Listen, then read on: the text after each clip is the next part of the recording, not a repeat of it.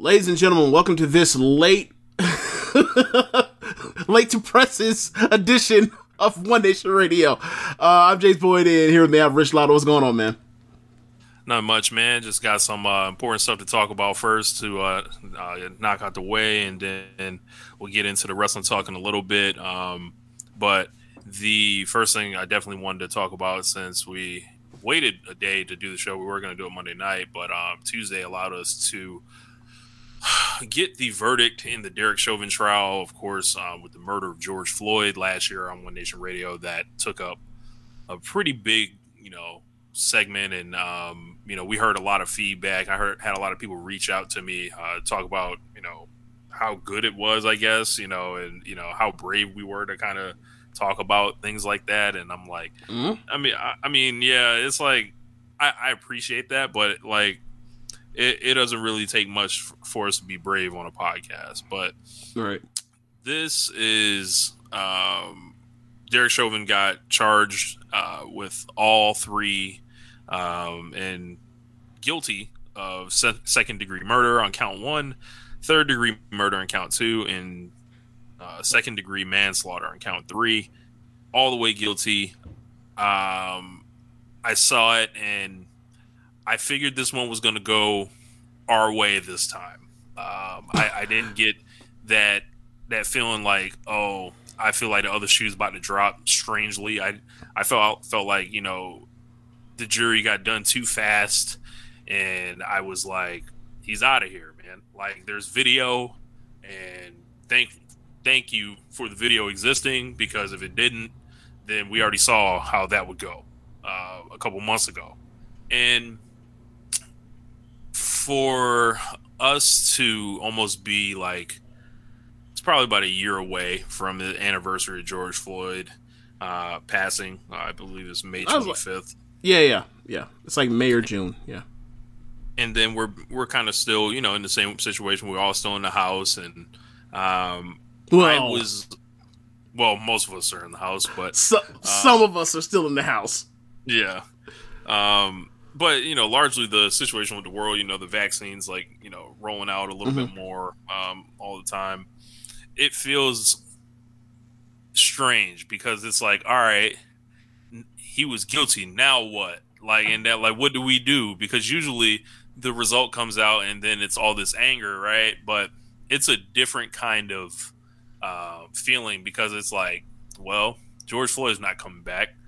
Their family still lost, like, their father, their brother, their son, their uncle, like, all that. Like, there's no justice for him. Like, he's gone. Like, justice would be his ass still being here with us. And, I apologize for saying his ass like that, but, like, I'm still, like, trying to process all this, like, in real time, just, a couple hours removed from the verdict coming out. The sentencing is going to be happening in about 2 months. It's taking a little bit long for me, but I guess the nature of the high-profile case necessitates that. Just is seeing this actually feel like, I don't know if it's a change in anything, but it's welcome. Yeah, I feel a lot of the same ways you do. Like,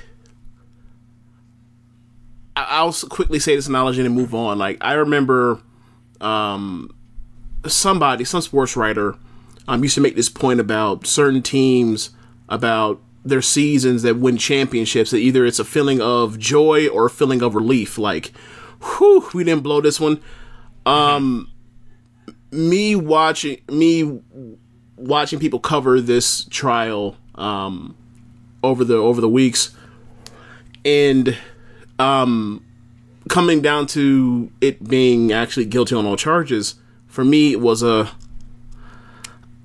like, okay, so they found a no doubt guilty person guilty, so yay, Right. Like, it's like, oh, okay, well, they didn't make me just, like, shake my head and recalculate just how much people hate us, or but it's like, nah, it's even like they they detest us even more than I thought. Have to do that again, but but getting to what I'm feeling, and what I agree with you is like people have celebrated this, and I don't know how to help. And to me, it comes back to like I don't police the way people grieve, right? Like so I see how they feel, and I know a lot of people saw that video and it fucked them up or made them feel terrible, and to have some sort of sense of karmic force come back on the other side and adjudicate something resembling justice. I get why people feel people are happy or whatever else. I get that. That's just not me. But because like you said, he's gone. He's never coming back. I'm kind of that person that feels like, all right, like people that are vengeful. I'm kind of like, I don't really get that. It's like, all right, you got an eye for an eye. Now what? So for me, I kind of just see it as, all right, well, he did something he deserved to rot, and he's going to rot. Do I think this is some larger or pivotal change in the history of this sort of stuff where police overplay their hands? No. Right? Like, we've seen a number of police officers serve jail time, and this thing still keeps coming. Still keeps on rolling. That's the institution. So it's still just like for me, just like it's another chapter in this gigantic story, and it's I don't want to sound. I mean, obviously it's a murder, so I can't sound too dark. Someone's already gone, but it's like this won't be solved. But I don't think it'll be solved in our lifetimes. So it's another one of those issues in a long fight going forward, and hopefully someday stuff like this will not exist like this in this way. Like, this was one of the most heinous like murders from a cop I've ever seen. Like, he's on camera laying on somebody's, like, with half his body weight on somebody's back and neck, and sees the life leave out of him and stays on him, doesn't budge, in front of people in broad daylight with cameras, looking at, knows the cameras on him, doesn't give a fuck. With his other cops. With other cops that didn't stop him or whatever else. With an off-duty EMT wanting to help, but being told that she could not help. So I understand a lot of people got charged up, and rightfully so, over what happened last summer, especially when people were so cooped up last year. But even before this, like, what we saw that video from last week with the Joe Toledo kid, the 13-year-old that got shot by a cop for turning around with his hands up. Yeah. So this isn't a new, or this isn't some. This is just one of the latest, and there'll be more. Unfortunately, it's like a small battle in a long war. Yeah. And I just hope that his George Floyd's family, take some kind of solace in this. Go after the civil suit, whatever you got to do.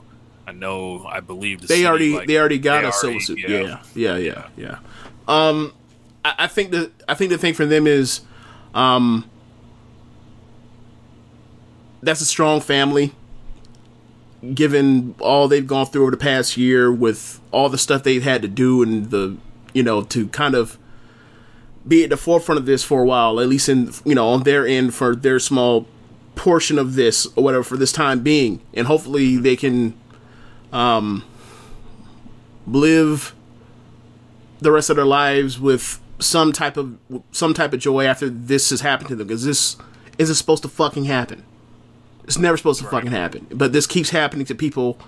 And it's funded by our fucking our fucking taxes. So you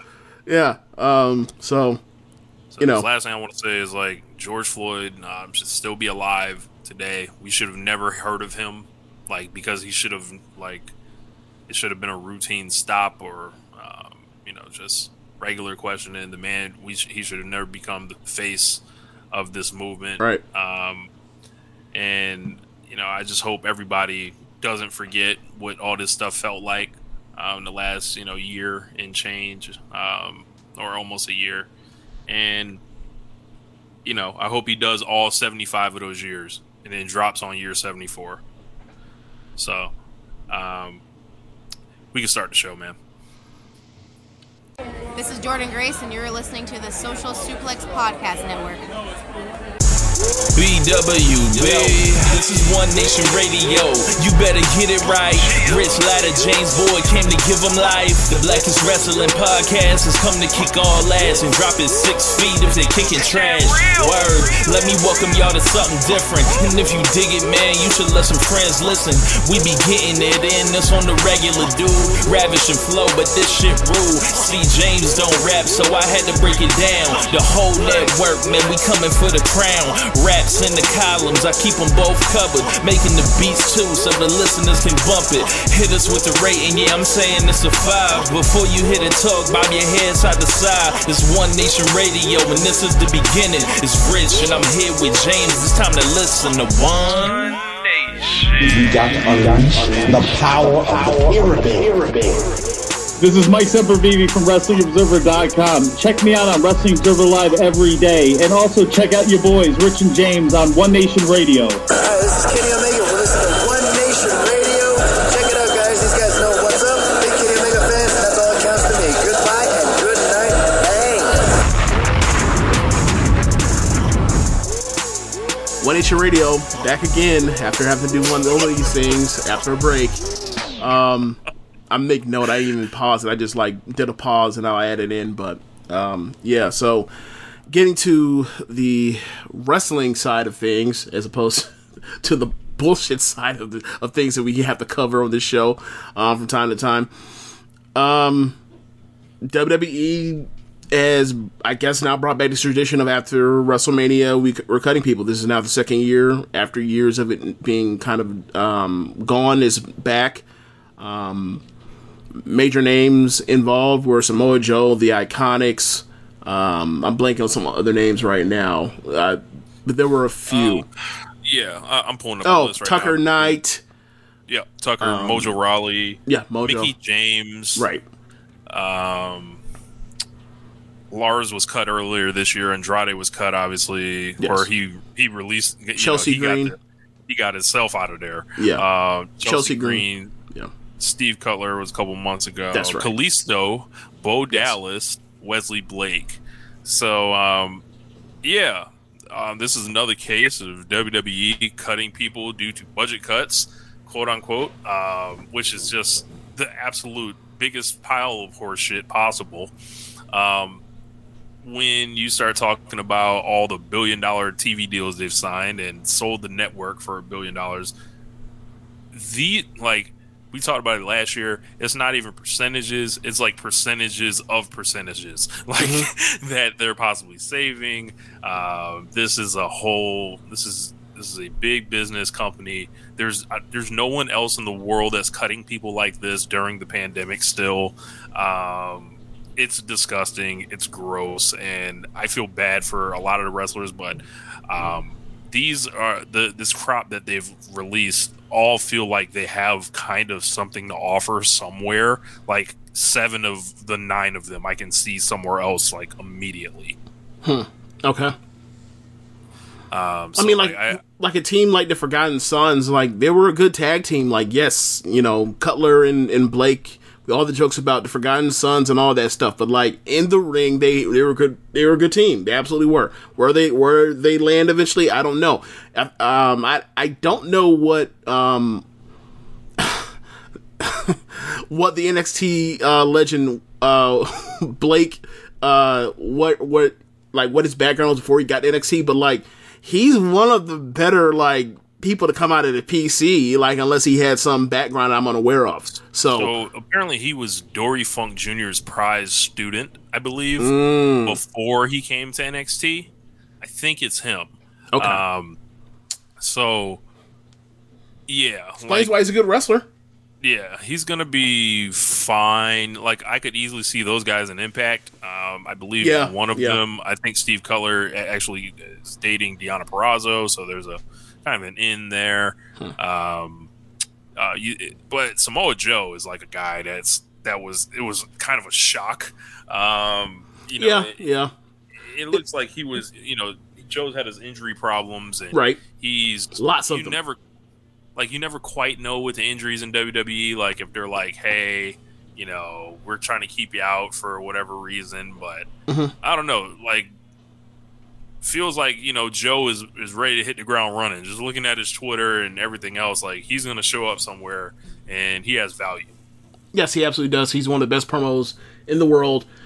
And like he's somebody that in a different circumstance, different timeline, maybe it was years earlier, maybe if it was, under a better booker, quite frankly, he's a WWE World Champion in some time in between 2017 and 18, given the fact of given the way he cut promos.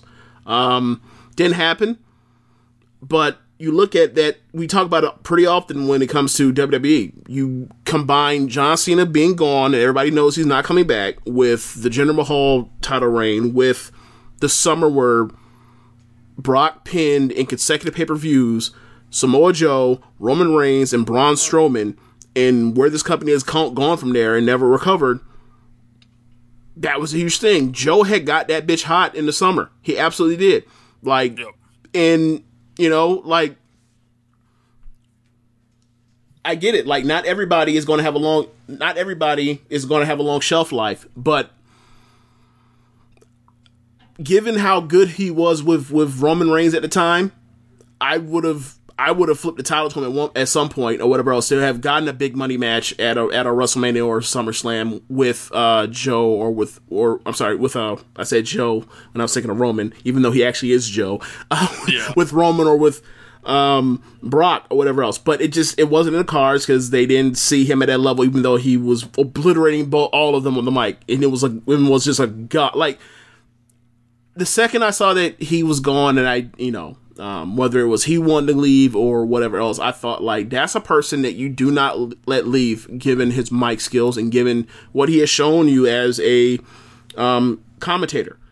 Like, that dude is your best main roster personal commentary. Why would you let him go? And he's instant credibility. He's someone that the audience believes in. Even when he, was doing, like, if he had to stand up and get into it with a wrestler or something, it's like, no matter how long he's been sitting, kind of, you like, man, that's fucking Samoa Joe. Like, right. Like, I remember when Joe first got up to the main roster, and I was talking to you about, like, the heavenly bodies they have on the from NXT to the main roster, whether it was Bray Wyatt or Kevin Owens or him, and I was like, the thing with Kevin Owens and Bray Wyatt is they look like they could probably whoop your ass. Joe, he could whoop your ass. He's one of the, like, there is an aura about him in the way he carries himself to where you believe the gimmick with him that he's an actual tough guy, even though he's done some crazy shit in the ring and all that. It's like, I don't know if he's any tougher than any other wrestlers, but you believe that he is, though, while given the way he carries himself. So I hate that he's gone, because I thought that, like, even when I would, occasionally watch WWE, like, to hear him and have some credibility and not be like go from being really fucking good to just god awful like Corey Graves has, just because he wants to keep his fucking job. Like, I was cool with that, right? So, like, just the fact that he's that kind of value, like, you ain't gotta pay him as a wrestler. Just to keep him as your commentator, that's a place of value. So I was surprised. Like, if he wanted to leave, I get that. But wherever he goes, he's gonna make some noise because he's that good of a promo. Wherever he ends up going, like, and my first thought was, it's like, I don't know how, I don't know why, but if he ends up in AEW, good fucking God, please get me to a Joe Moxley match immediately. Like, if the match stinks, the match stinks. I want the promos, because you know what the promos are going to be. It's going to be a feud of the year contender off the promos. I'd like to see him with Eddie Kingston. I'd like to see him with Kenny. I'd like to see him, you know, with a lot of people. Cody. I mean, yeah, Can you Cody. That'd be really good. Dude, do you imagine the shit he would say to Cody? Good God Almighty. You know, maybe he can even don the tassels. You know, Oh, well, the Bucks don't necessarily wear the tassels no more, but which is kind of a heartbreaking thing. Well, I'll get to that later, but yeah. Mickey It's for James. heat. It's fine. It's for heat. Yeah. Mickey James, they let her go. Mickey James is 41. They haven't really used her a lot. They really have. Ever since she tore her ACL, it's almost like they don't use. Like they've just pretending like she doesn't exist. Yeah. Mickey James can walk into anywhere she wants. NWA. I know Ring of Honor is trying to restart their women's stuff. She can walk into AEW and, you know, essentially beat Natalya. Can go back to Impact. Impact, yeah. I don't know if she'll do that though. I doubt it. Remember, you know how they killed her off last time? Didn't she get like run over by a train or some shit? That's yes. Yeah. She was put on the train tracks to die. Like it was a fucking like 1925 Villian play. Yes. Jesus Christ. But yeah, we know how they look at, you know, women in the company, and especially like older age women, and it's not good. So right. Eventually, like, you know, she was on the chopping block to be cut. The Iconics, Peyton Royce kind of got, you know, they broke up their team, and then they apparently were going to push Peyton Royce at one point. It was going to be big pushes for Peyton Royce and Bianca Belair. Bianca got the big push. Peyton did not. I have a Billy question. Kay, Why in a division with such a lack of depth? And I'm talking about both main roster women's divisions. On rosters with such a lack of depth, why do you decide to only push one person when there's two fucking divisions? Does that make fucking sense to you? Like, it feels like these divisions always, because of whether it's injury or whatever, or shuffling or whatever else, there feels like there's only like 4 people you can actually rely on consistently for a full year out of these. Right. So it's like the big push. You need like 4 fucking big pushes at all times to try to get people elevated to where, like, oh, we can buy this person, you know, getting a title shot in 2 months. They never do that. They just, your turn. Go out there. We don't use them for months, and then like put them in makeshift tag teams, and we talked about like the laziness of the women's booking, the main roster, like for years ad nauseum. For years, and as much as it's changed at the tip top of it, like it ain't enough. Like, especially like with how many spots they have dedicated to recruiting women's talent. If you look at NXT, like the pipeline that they just keep loading up, and it's like these people need more spots. Like more spots need to be opened up. Like less like funky ass dudes need to be around. But that never really happens. Billy Kay, legitimately someone that people like. People dug her comedic timing. She's probably the worst wrestler on the roster. But if she's a perfect example, and I believe it was a big Reddit post about that, of when WWE, like when you get over and you're not supposed to, or like people like you or whatever, and they didn't kind of, you know, intend for it to go that way, like they shit can you. And it's like, that sucks for her.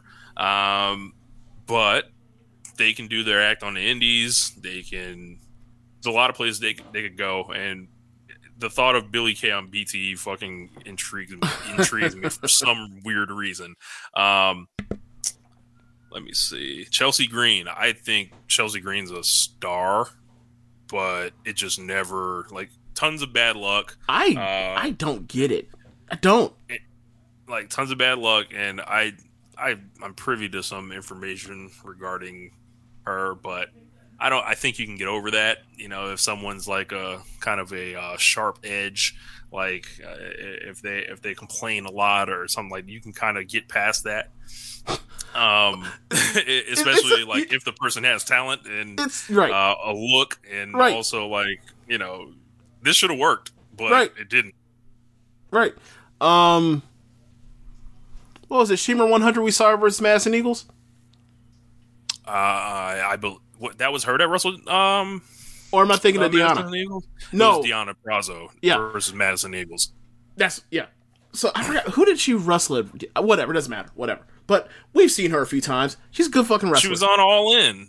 She was in the Fatal 4-Way. No, but I'm saying, like, we've seen her for years. Like, she's been good for years. She's been a good wrestler in the ring for years. Like, the Laurel Van Ness thing in Impact, like, she had a character. Like, you know, you say all that stuff about people have characters and all that stuff. And so, like, you know, even when they were doing the Rob Stone brand stuff with her, like, she had presence before they pulled her up to do absolutely nothing with her.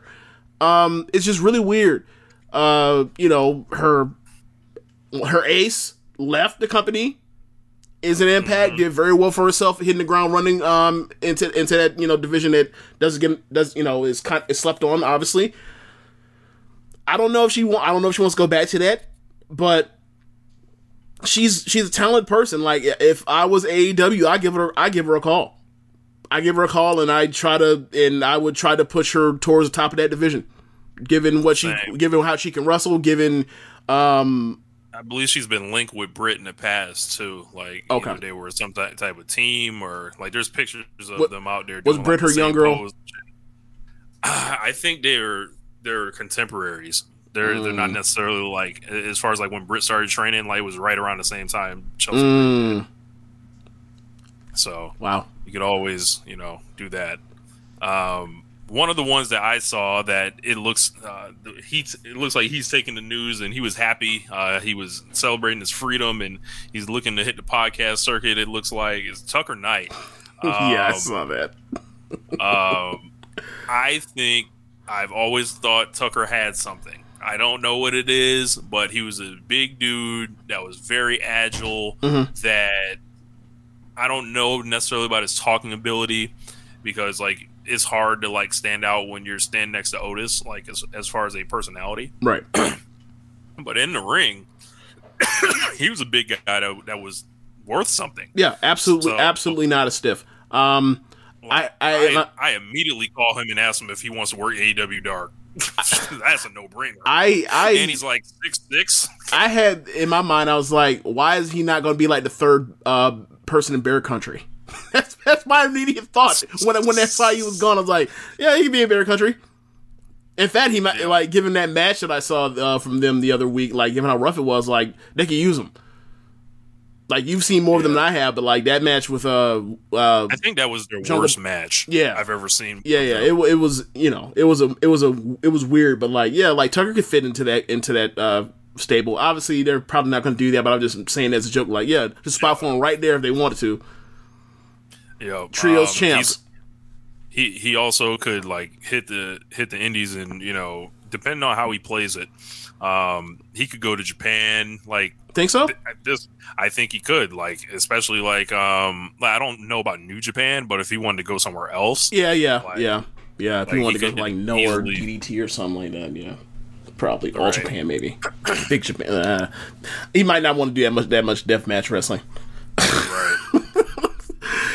I think this dude has talent, and I think WWE missed the boat on him, especially while there are still guys like Jackson Riker running around. Yeah, like because you know the body and stuff like that. And that's the thing with WWE is like, did they miss opportunity with Chelsea and with Joe when they had the chance, or to find a role for them at all times or most times in, like, you know, someone like the Iconics or whatever else, like. Yeah. But WWE, aside from like the Russo era, has never really given that much of a fuck about the below upper mid card tier stuff. Like, they worry about the big picture things, and everything else they'll fit into place around it, and whether it makes sense or not, that's not why you're here to watching. I think that's less of a truthful, like, less of an honest and genuine mindset when like you have 50-50 all but like 5 people. But yeah, like they have so much talent. They're going to miss these opportunities because like they have so much talent. Like if they miss out on a Samoa Joe, okay, there's a Karrion Kross. If they miss out on the Iconics, okay, there's Shotzi and Ember, or Dakota and Raquel. Mandy and Dana. Right. Like if they, like that's kind of the thing with, like, if they miss out on Tucker Knight, okay, they got Bronson Reed. So they have too much talent for their own good. And, even under the best conditions, we're going to have people, wish that they could do things and not be creatively fulfilled. And them's the breaks of signing on to the #1 wrestling promotion in the world. Hopefully you make some good money. Hopefully you make some connections to meet people down the line if this doesn't work out for you. Hopefully you can be able to stack up some money. Hopefully you're able to take some type of find some way to get yourself better when your number's not called upon you, and you keep pushing hard, and maybe you do get to eventually break through like someone like an Apollo does, whatever else. But it's really hard. It's really hard there. It is. Even NXT, that's a lot more lax, and people are able to show a lot more what they can do. It's still hard. It's still their style. It's still their way. And the most you can do is hope that you can get enough trust from the people that are the showrunners to let you do a bit of your thing. And I think most people go into WWE understanding that.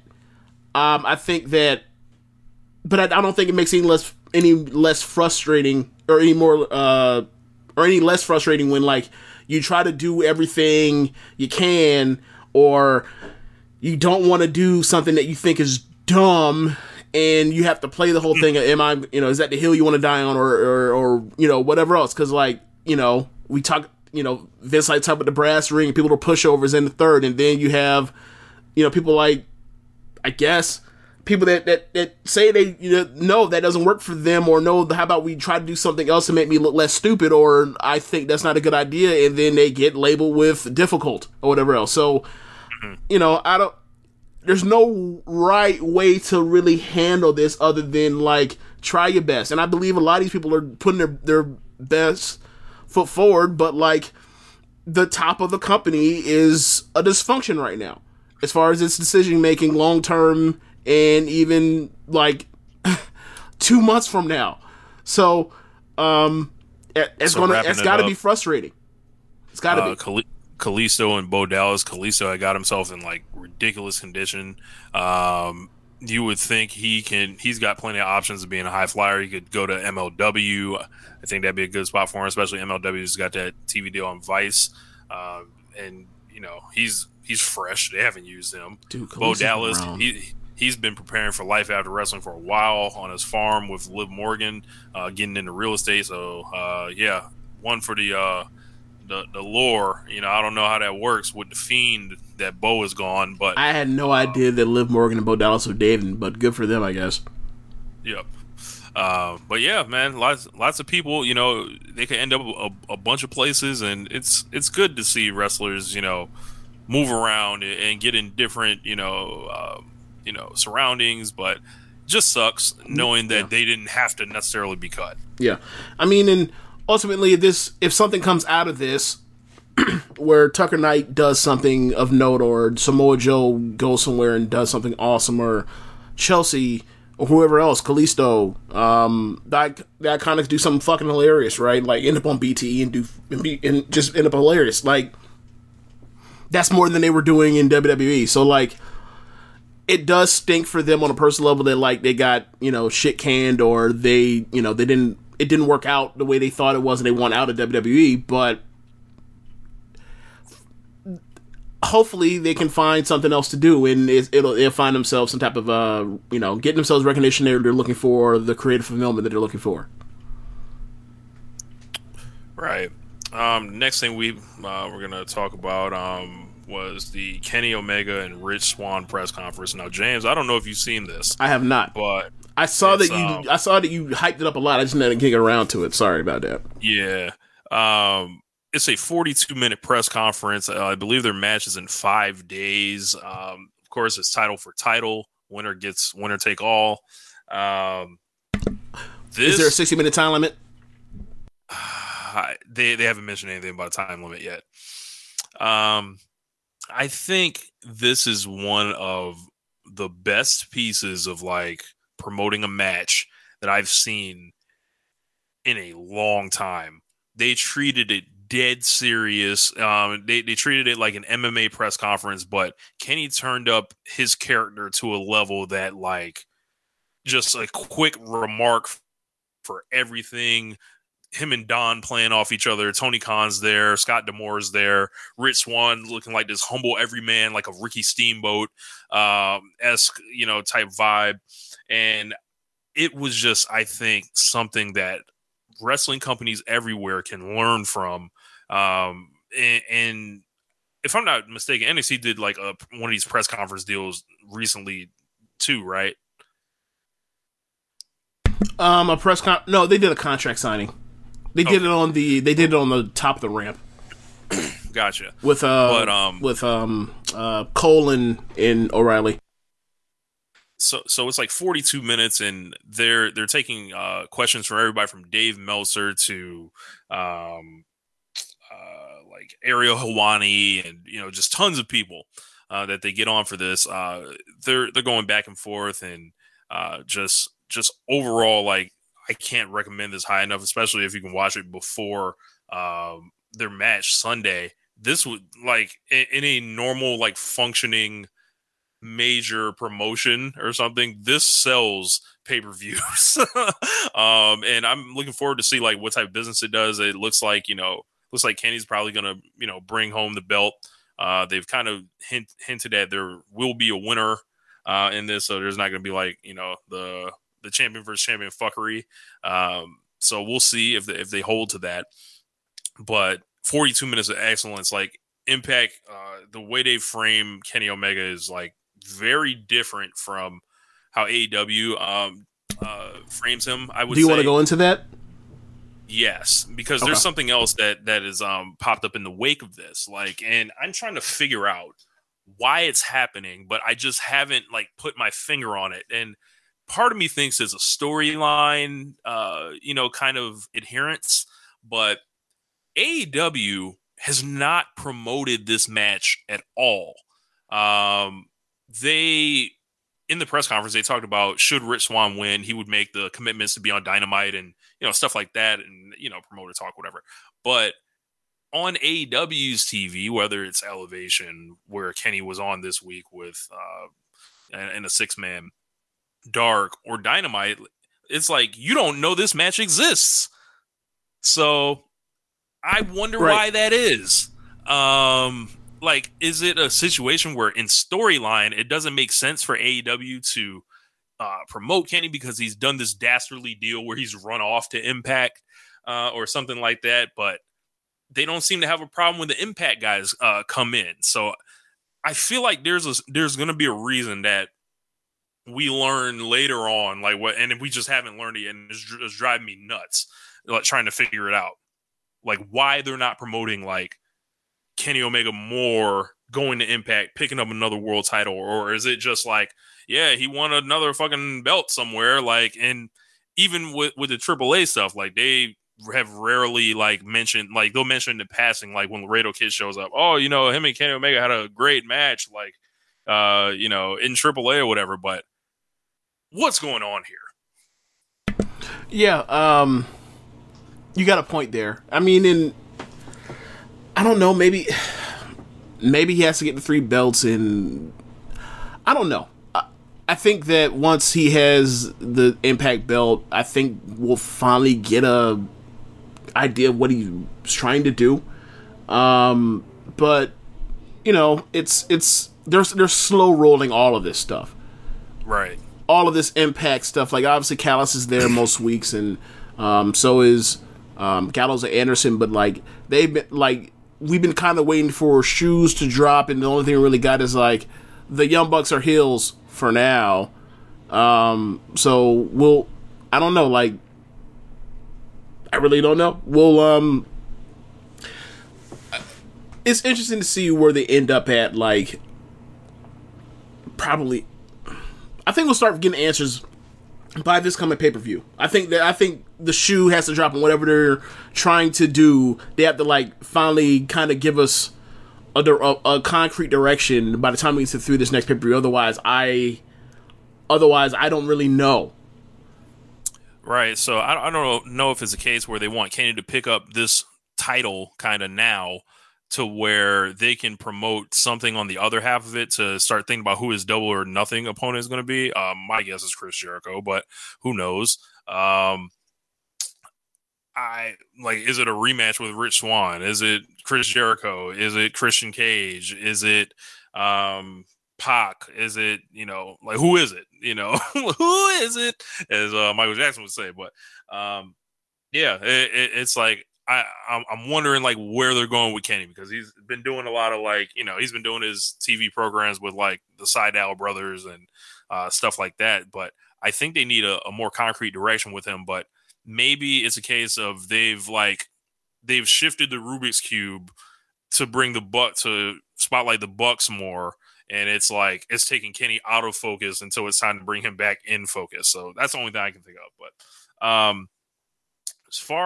But press conference, go out of your way to see this. Not lying. I put up a simple tweet encouraging people to watch it. It was like over 100 likes on it. So, I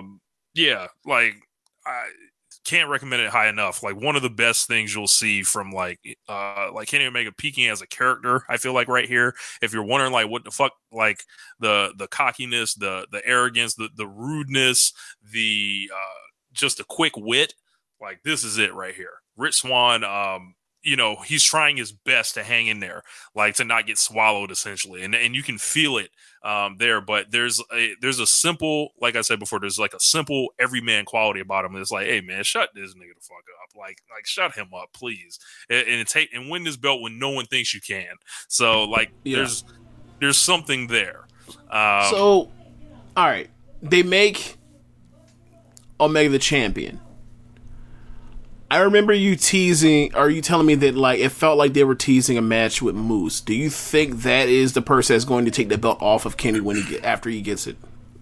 If it's me, I would do that. However, knowing Moose's contractual status, I don't think it's going to be Moose. I think it's going to end up being someone else. So who is it? I would have to look at the Impact roster, sir. But maybe you don't have the answer. Do you think D'Amore and Callis have the answer? They would have to have the answer. That's the point of putting a fucking big bad on top to be this fucking lording over the title person, that have somebody in mind to eventually go and take the top of the person to make the new star, or the only person I can reestablish a new star, or reestablish a star. Like, there's a couple options. There's like Ace Austin, which I wouldn't do that personally, but the one I can circle, kind of see like miles away on this thing, is Chris Bay. And this isn't a company that has he's young enough. He can be their signature star. He's never been the world champion before. He was their X Division champion a year ago, right? Yes.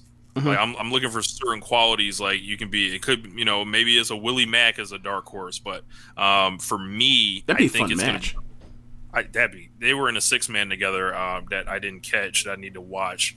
And I saw a couple GIFs and I was impressed. For sure. But I think Chris Bay fits the profile of like being like, yo, who do you want to like strap your company to? Like Rich Swann's like a great veteran guy, whatever. Yeah. He can hand the belt, whatever. But he's longer in the tooth. Yeah, he's long in the tooth. Like Eddie Edwards, long in the tooth. Same deal there. Like, do you really want to put it on Matt Cardona? I don't. Like, and I don't think Kenny's about to be like, I'm about to lose the belt to him. No, that's not fucking happening. But if it's a case where like they build the right guy up, which I feel like it's Chris Bay, based on his age and working ability, and he's gonna have to still step up a great deal, I think, to like class wise. Like it's like boxing where it's like, yeah, man, like you got to step up to world class. Like like Chris Bay got to step up another class. Yeah, like it's cool to have your good ass matches in the mid card. But it's another thing to have to like main event biggest match of your life. Right. Like yeah. Yeah, if it's not Moose, I'm picking Chris Bay with Willie as a dark horse. So, yeah, but I can't wait for the match Sunday. Can't wait to act real ignorant on the timeline. So, it's been a great year. Do you think we need to watch? For the Okay, Omega Army. I need to find out what the rest of the card is. I need to find out what the rest of the card is. The rest of the card looked kind of like something. Can't lie. They only do pay-per-views like what, 5 of them a year, 4 of them a year. I'm not sure how many they do. It might be 4. Yeah, well, it might be 4 with like special ones. So our card is Rich Swann versus Kenny Omega, title for title. Finn Juice versus the Good Brothers for the tag team belts. Deonna Purrazzo versus Tenille Dashwood. 3-way match for the X Division. Ace Austin, Josh Alexander versus TJP. When's the last time you seen Tenille Dashwood wrestle? Been a while. Same here. Matt Cardona versus Brian Myers. So yes, they explode the homeboys. We got Trey McGill. What was their team in WWE in 2019 and 18 and 19? I forgot what their team was called. Yeah, my friend. Same. I will find out. They were the Major Brothers at one point, but their most recent name was, and I'm still looking. Yeah. Maybe they didn't have a name. I think it was just Ryder and Hawkins, if okay. I'm not mistaken. All right. I mean, edgeheads, so whatever. Yeah. They fighting each other. So there's Trey Miguel versus Sami Callihan in the last man standing match. And then there's a 8-man tag between Chris Sabin, Eddie Edwards, James Storm, and Willie Mack against Violent by Design. That's Eric Young, Diener, Joe Doring, and Rhino. And then there's Fire and Flava versus Jordan Grace and a partner to be determined. So that's Kiera Hogan and Tasha Steelz. So yeah, that was decent, So who do you think is the mystery partner for Jordan Grace? Let's see. Trying to think women on the independent circuit. It could be literally anybody. I don't think it's obviously there's no one from WWE or anything. But, yeah, like it won't be Mickie James or it won't be Chelsea Green because like they have 90 days. They got 90 no competes, right? You know who it could be? Who? What the hell is her name? Havoc. Zelina Vega. Oh yeah. Huh. That's gonna be my prediction. So, yeah, but that was pretty much it with the Omega and Swan thing. But we just pretty much so Wednesday was the first week of the separate shows. NXT was on Tuesday, AEW was on Wednesday. Both shows went up in ratings. AEW went way up to 1.2 million. I believe it was 0.44 in the demo. NXT did 806, I believe, or 805, 0.22 in the demo. So not too much up from their demo number of last week with the takeover. So just a what do you make of that? Like I don't really know. Like the AEW over 50 was way up. Mm-hmm. They got their women back. They got like after a couple of weeks of ratings where it wasn't great or anything, but they were doing awesome stuff on the show. It seems like it all kind of paid off this week. Like I didn't hear. I haven't followed any of the Meltzer and Alvarez stuff lately, but I heard one podcast where he was, I don't want to say freaking out, but he kept hitting on this point that they've lost women over these last couple weeks. Where have they gone? What has happened? And I think he kept correlating it to too much blood or too many, death matches, or not death matches, but you get my point. No DQ, Also, beat the fuck out of you with weapon type matches. The factions, they were saying this was the people everywhere were trying to come up with reasons for whatever, but it was just I don't think the factions thing is a thing though. Like, do they have too many people on their show for my liking? Yeah, kind of. But it doesn't really... I mean, obviously, it's my personal taste does not affect the personal taste of potentially 2 million other fans that may or may not tune in on a given Wednesday night. But I don't really see why the faction thing would hurt fans. Like, they've had people that they've established as stars or people they were tracking for stardom, and those people remain eventing like Darby, and putting on, they still had the Young Bucks matches, and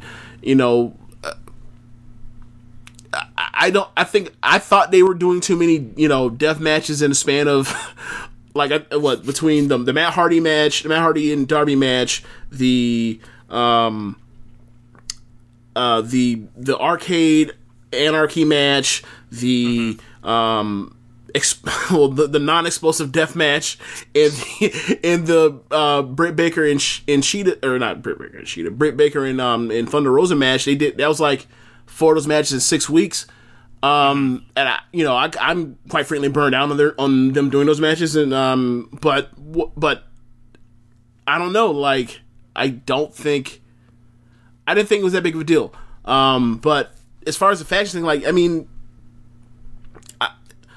I think their issue isn't the faction as much as it is people that have been established on BTE or Dark or Darker or Darkest. How many Darks are there? How many versions of Darks are there? 2. There's Dark Elevation, and then there's regular old Dark. All right, so Dark Elevation, I'm calling Dark from here on out. Between the Darks, I almost want to call them the Darkies. Don't do that. What the fuck is wrong with me? This is fucking poison. Anyway, so between those shows and those places where they put content, they've established people on those shows. They do an honest job of trying to show you this person did this on this, that is reflected on for why they have this record, but it still is a mind fuck if you're watching Dynamite and you're like, wait, this person's won like 7 of 8. When? I've only seen this person lose. So I mean, and that's the thing when you are honestly trying to cycle on and off talent to try to keep them fresh, and keep matchups fresh and protecting matchups. Like that's gonna get tough. Like that show 2 weeks ago was like one of those things like popping up. It's like it didn't feel too good, but like last week's show made kind of, it was a bounce back after the one weird show, but and the 3 shows before that were like very strong. Maybe it was like, I don't know, I think it was WrestleMania season. Like, there's definitely that. I think there's also the part where coming out of that pay-per-view, we really didn't get any like definitive, because of the fuckery with the thing not going off. It screwed them up or whatever they were trying to do, and like the Moxley and the Kingston thing, as far as like okay, so he keeps coming back and they keep taking him out, putting him on the shelf. And he has a broken leg but he is wrestling, or he's back here. He's not been told to go the fuck home. Like, it's, like, that was kind of unsatisfying for now. Like, I'm not saying they can't turn that around, but it's like, they've had good stuff, but I think like that was the biggest thing they had, and I think that hurt them. I think this was the bounce back though. As far as them getting the 1.2 million? 1.2. The 1.2, like, that's, that's quite frankly expected. And I think like you sent me a text or a screenshot of somebody saying they were going to point out that like if you point out when that first weekend of October and compare like SmackDown number 2 SmackDown this week and then the first AEW Dynamite week to this, you see how they've retained, and I was like, that's disingenuous. Like first off, the NXT being on Wednesday artificially held down whatever Dynamite really was going to be. So like for them to then leave and then them to come back, have these fans like, hell, they may have been doing 1.2 this whole fucking time for all we know. If not for NXT, we'll never know. Maybe we'll know, over when we start getting more data in the weeks going forward. But, there's more fans watching, and we'll see where this goes. Like, I think that they're set up to have some cool stuff. But like, when is the next pay-per-view? The end of May? May 26th or something. May 29th.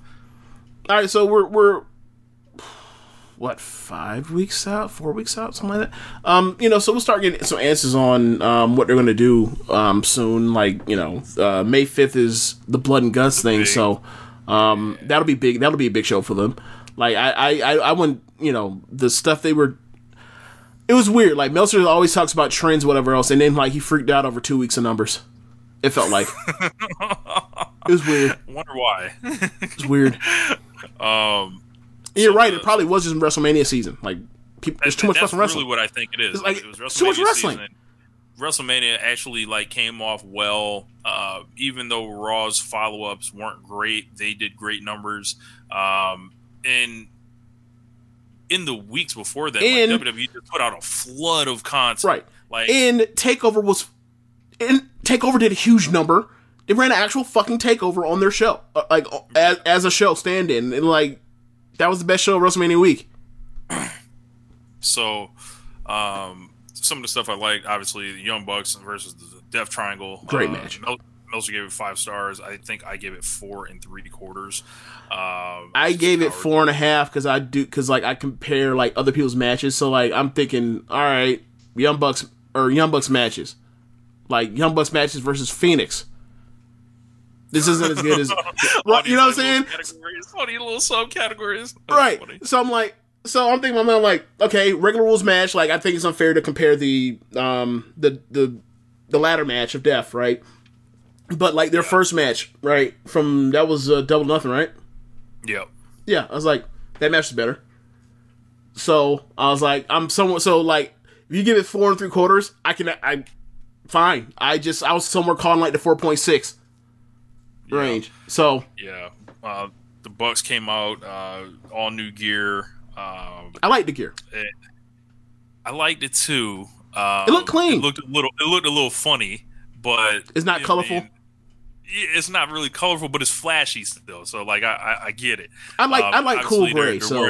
I like cool gray. Yeah. So they were wearing the Dior ones, which got Twitter's attention. And, they are in full troll asshole mode. Somebody, some stan tried to come out here and say, their shit was fake or whatever, and then some sneakerhead or whatever, who may or may not have been like some stan, but the way the thing for me was the way they preface it is like, someone needs to say this because the AEW fans are hardcore are pretending and not saying this.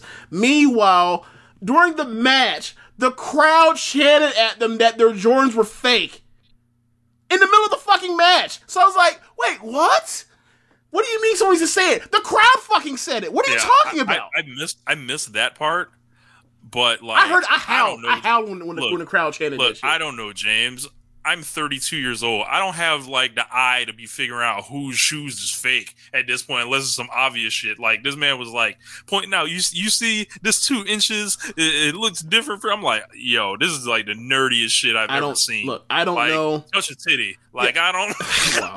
Like I didn't like. Look, fake or not, I don't care. Like whatever. Yeah. Like But I remember. It works either way. Either A, they got money and you're pissed off like that they wrestling in these shoes, or B, this is where I was going with that. This is where I was going with that, right? I remember Chad Johnson, like back when the Bengals had Hard Knocks. He was like obviously the star for that particular preseason or that training camp. They followed him going to a I think it was a Claire's jewelry store, and go get him some fake, some cubic zirconium joints, put them in his ear. And he was like, I'm rich. No one can tell the difference. And I think he before he even said that, like, he was pointing out that, like, I have the real ones. I just don't want to go to a football field with them on and lose them. Like, I remember years ago, there was a Miami Dolphins player where, like, they, after practice, like, there was him and a team and a few other people, like, basically walking hand in hand, walking the field to try to find some, dozens of thousands of dollar earrings that had fell out his ear. And I was like, why would you, first off, like, unless you're like T.O. and you're just, like, so good that, like, you don't care, why would you ever wear earrings while playing football? That sounds like the dumbest thing ever. But whatever. Chad, Ocho can do that. Chad, or whatever. You guy that's, like, been in the league 3 years, what are you doing? But what, like, the thing for me is, like, yes, the Young Bucks have enough money to have some fucking creases. Yes, it's funny if the rich guy got hosed or whatever else, or whatever. But, like, I took it as that. It's like, it wasn't like, oh, they're lame. It was like, oh, the rich guys got hosed, haha. It was like, and they're also heels, so fuck them. Like, that's the kind of I took it. I took it like I thought about it for like 5 seconds and moved on with the rest of the match. Which was an awesome match. Yeah, like, just it was incredible. Like, the Bucks, like, they're about to now show that instead of being the best babyface working tag team, now they're going to be the best heel working tag team. Phoenix was just like doing him, of course. Right. Go get 40. Yeah, like, and this is the kind of wrestling that Rich Latta loves and enjoys. One thing that I will say that I did not like about the match was at the start, and Sir Sam actually pointed out on, which surprised me. I figured he would have loved it, but when they started the match, and with him and Pac in the ring, and Matt backs up into the babyface corner, and he sticks his hand out for the tag, and then he realizes, like, oh yeah, I'm a bad guy now. And, like, Phoenix just doesn't take advantage of that. And he makes a face like, oh, yeah, we are bad guys now, yeah. I hated that because it's like, I'm watching the match live. The match just started. He backs into the corner, and I'm like, as he's back into the corner, he's looking dead at Pac, which means who's also in his field of vision, Rich? Nick in the fucking corner. That's stupid. But once they got past that, it was fun. Like, I actually weirdly, he got heat with me doing the heel, doing the hot tag thing. I was like, this is fucking. Bro, I was howling. Like, this is such a mockery of my fucking suspension of disbelief. That, like, oh, I'm a bad guy, so now I'm going to. But the Young Bucks doing that on purpose, so I'm like, whatever. So it's like, no, aside from the two things, like, they don't think this is great. They're just like, well, I'm trying to get heat real quick, and then we'll continue with the match or whatever. So, like, for me, it's like, aside from the two things, like, I love the match, but it was also fucking hilarious, like, when he super kicks Phoenix.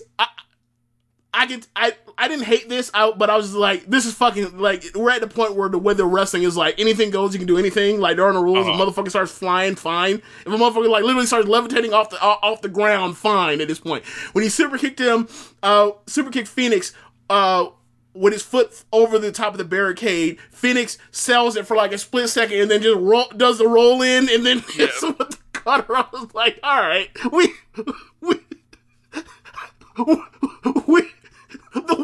what wrestling physics is them?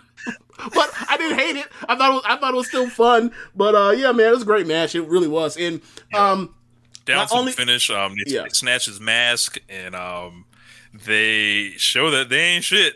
Yeah. So I'm wondering at what point will it get long in the tooth where they put Phoenix, because he's been like the first or second best wrestler in the ring in AEW since October, the last 6-7 months. At what point will it get long in the tooth to keep putting him in these positions where he loses all the time? Yeah, I don't think we're necessarily there yet, but I feel like it's coming soon, because like, how many times is he going to be against like the top guys and he does the job? Yeah, it seems like he's always getting the he's getting stuck with the L, because it's like, well, who's he teaming with? He's got Pac with him. Do you want to beat Pac? Probably not. They don't pin Pentagon often, so it seems true. Like he just kind of gets stuck there. So I don't know. I think they'll know when they pass that point, because like at this point, he took to Instagram. He was really upset, and if this could end up in some type of mass versus hair thing, I would fucking versus Nick. Versus Nick, or versus both the Bucks or whatever, and Bucks got to cut that shit like that. Look, for me, that would be like the ultimate, all these jobs were worth it. Yo, so the reason why I'm laughing at it is because it's like, obviously, Brother Phoenix has came home, right? Oh yeah, long ago, and it's like, so he's going to have, obviously, he has no shame in his game. He don't care, right? But it's funny, is so he's going to take the hair of Nick Jackson. Yes, and put it under the mask. What? It's like, hang it from the mask. No, so it's either technically it's really a hair versus hair match either way. Whoever loses, we're gonna see a bald head either way really fucking soon if they do that match. But yeah, I'm at a point with Nick Jackson, bro. Every time Nick Jackson loses the headband, I feel like LeBron. I feel like it's like LeBron in 2012 finals, where it's he ain't pick it up. He ain't okay. All right. Bro, remember when LeBron? LeBron, what was it? He scored 20 points in the end of games, the fourth quarter, game 6, when they were down, and it's the headband that came off at that point. That man was like, my fucking legacy is on the line. I ain't got time to be worried about this fucking headband. Death of the headband. And then, obviously 2016 is when he ditched the headband full time. But it's the same thing. A lot of thing for me is Nick Jackson beat these epic matches, and the headband come off sometimes. I'm like, does he want to go get the headband back, or is he cool? Is he fine right now? I think he spent too much time making fun of Nick Jackson. But yeah, great match, man. Really great match. Yeah. Jade and Red Velvet. Do you think it should have been an opener, or do you think it should have been the main event? Yes. I think it should have been an opener. Just because, I feel like they haven't done a match in the opener like that since Kenny versus Pac. And what better way to, show people, that, hey, we've got this massive match coming up. We know y'all want it. And then to go 30 minutes. And it's such a departure from, the night before NXT had opened with Karrion Kross cutting a promo. Right? Yeah. And AEW's we're going to open up with a fucking work rate classic, and it's going to go 30 minutes, and then that's going to keep, I thought it was just a way to set themselves apart. And it's also taking advantage of the fact that, even though I think that, this was probably, this week's show was probably the best NXT following a takeover and maybe ever that I've ever saw, but I still think that you had 2 new title changes. You know what they have to do to come out. They have to start out with the new face of the company, of the brands, or new faces of the brand at some point, cutting promos or whatever else. And they did that at different points with Raquel, and obviously opening with Karrion. So it's they took advantage of that, knowing it's all right, we know Matt Hardy versus Darby is going to be better than those 4 in the ring together, but let's try to establish Darby as a actual main eventer. And he's main evented what, 2-3 times in in last 2 months. So they're doing the work with him right now, which I do appreciate, is because it felt like it was going to be his title reign was going to be about Sting, and the fact that he's not as big of a star as Cody. So I do appreciate what they're doing with Darby right now. Red Velvet and Jade had a solid little match. I like the match. They they've developed this thing, and I thought it was a nice way to pay it off. Both of them looking like, very solid ads. Well laid out. You can see that Jade is still green, but the fact that she can go through this match and it doesn't suck. It's like, just wait. She could be really good. She could be really good. And, Red Velvet, very good showing. Like somebody that should be a foundational piece of the women's division in AEW going forward, given what we've seen from her. At least that I've seen from her. You've seen more, obviously. Yeah. Like she's super solid. Like, you need Red Velvets to I like her. To be like, she can play a lot. She's an ultimate utility piece right now. She's like a Sami Zayn type where she can wrestle lots of different people. Obviously, she's wrestling a bigger wrestler than her now, but like, what about when she gets in there with someone that can kind of match her speed and, kind of similar size? I think it'd be pretty good. Like, her and Thunder Rosa would, I think, be pretty excellent. And Jade, like, I would handcuff her to Dustin Rhodes, like, and it seems like that's already the case. So handcuff her to Dustin and just keep letting it work out. One last thing that kind of lit up the timeline as far as the discussion. Anthony Ogogo made his debut, and he wrestled some jobber guy.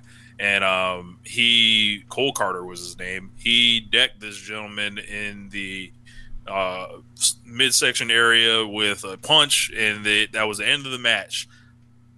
What did you think about this, James? He hit Cody in the gut 2-3 weeks ago, right? Folded him, and he folded up like origami. Yep. And then he hit a jobber, and he folded up like origami. Right. What's the problem? Apparently, this caused an uproar, like, So of all the bad faith, like, if people can kick out of Canadian destroyers, people can't kick out a punch. I'm like, what they're doing is establishing a simple move from an Olympic boxer. So when Matt Riddle made Cassius Ohno tap out to strikes, where were those people? Probably cheering. That was fucking awesome when that happened. Him punching a dude in the gut. Look, man, I am all for flash finishes against jobbers. Yes. I am all flash for finishes, period. That's why I like the WrestleMania main event so much. Right. I am all for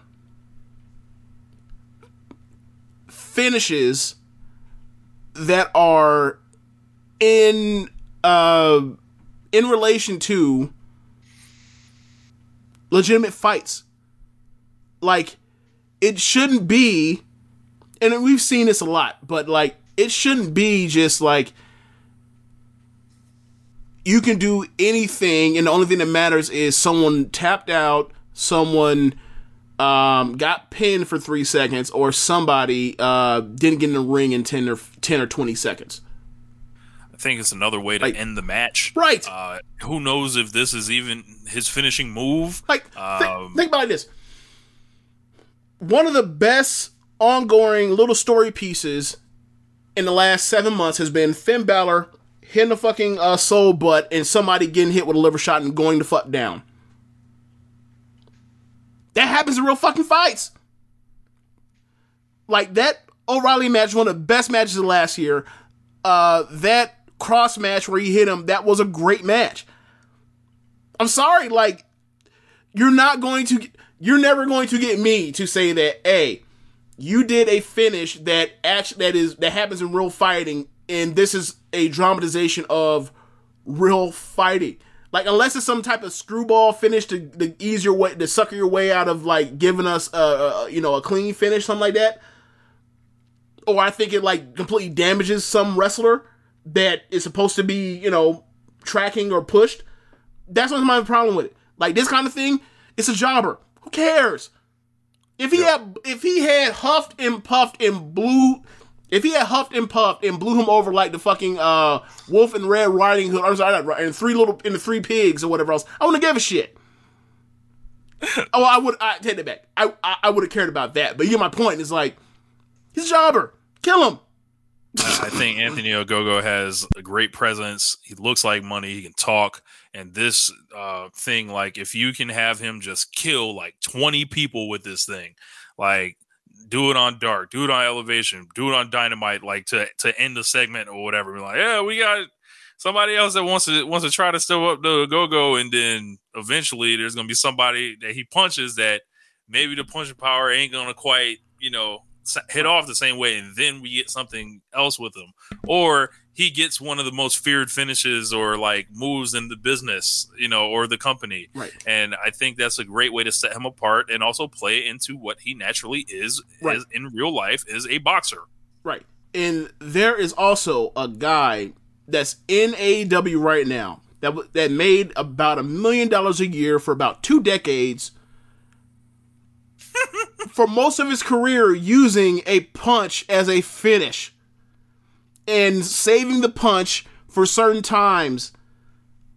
Like, there's a track record of this happening in wrestling. Like, yes, like maybe people were freaked out for the fact that, like, AEW doesn't really do squashes, so it caught people off the wrong way, and it was a gut punch or whatever else. But like, nah, man, this is a guy who has not been established thus far, and it's AEW doing something that's different. And when AEW does different things, they tend to like pull out the worst of the internet. Right. So like in 8 months, when Ogaga has his big match with somebody, right, that some babyface you really care about, and somewhere during the duration of the match, maybe a year and a half from now, when he has a big match, right, and he hits somebody in the gut and they go fucking down and they sell it like that Finn Balor liver shot thing, right?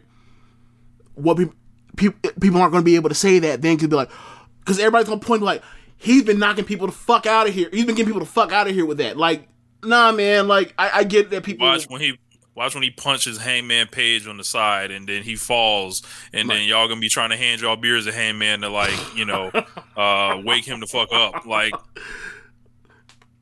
all right. Like, look, I hope next week. I don't want to be spiteful about it, but like, I hope at some point he punches somebody and he makes him fucking puke. Yeah, that was my only thing. I think he should have coughed up blood or something. No. I didn't mean like that wasn't a note, but I'm saying like if they do that eventually, where somebody just backstage, I'm going to pop. I'm going to pop. It's gonna be fucking hilarious.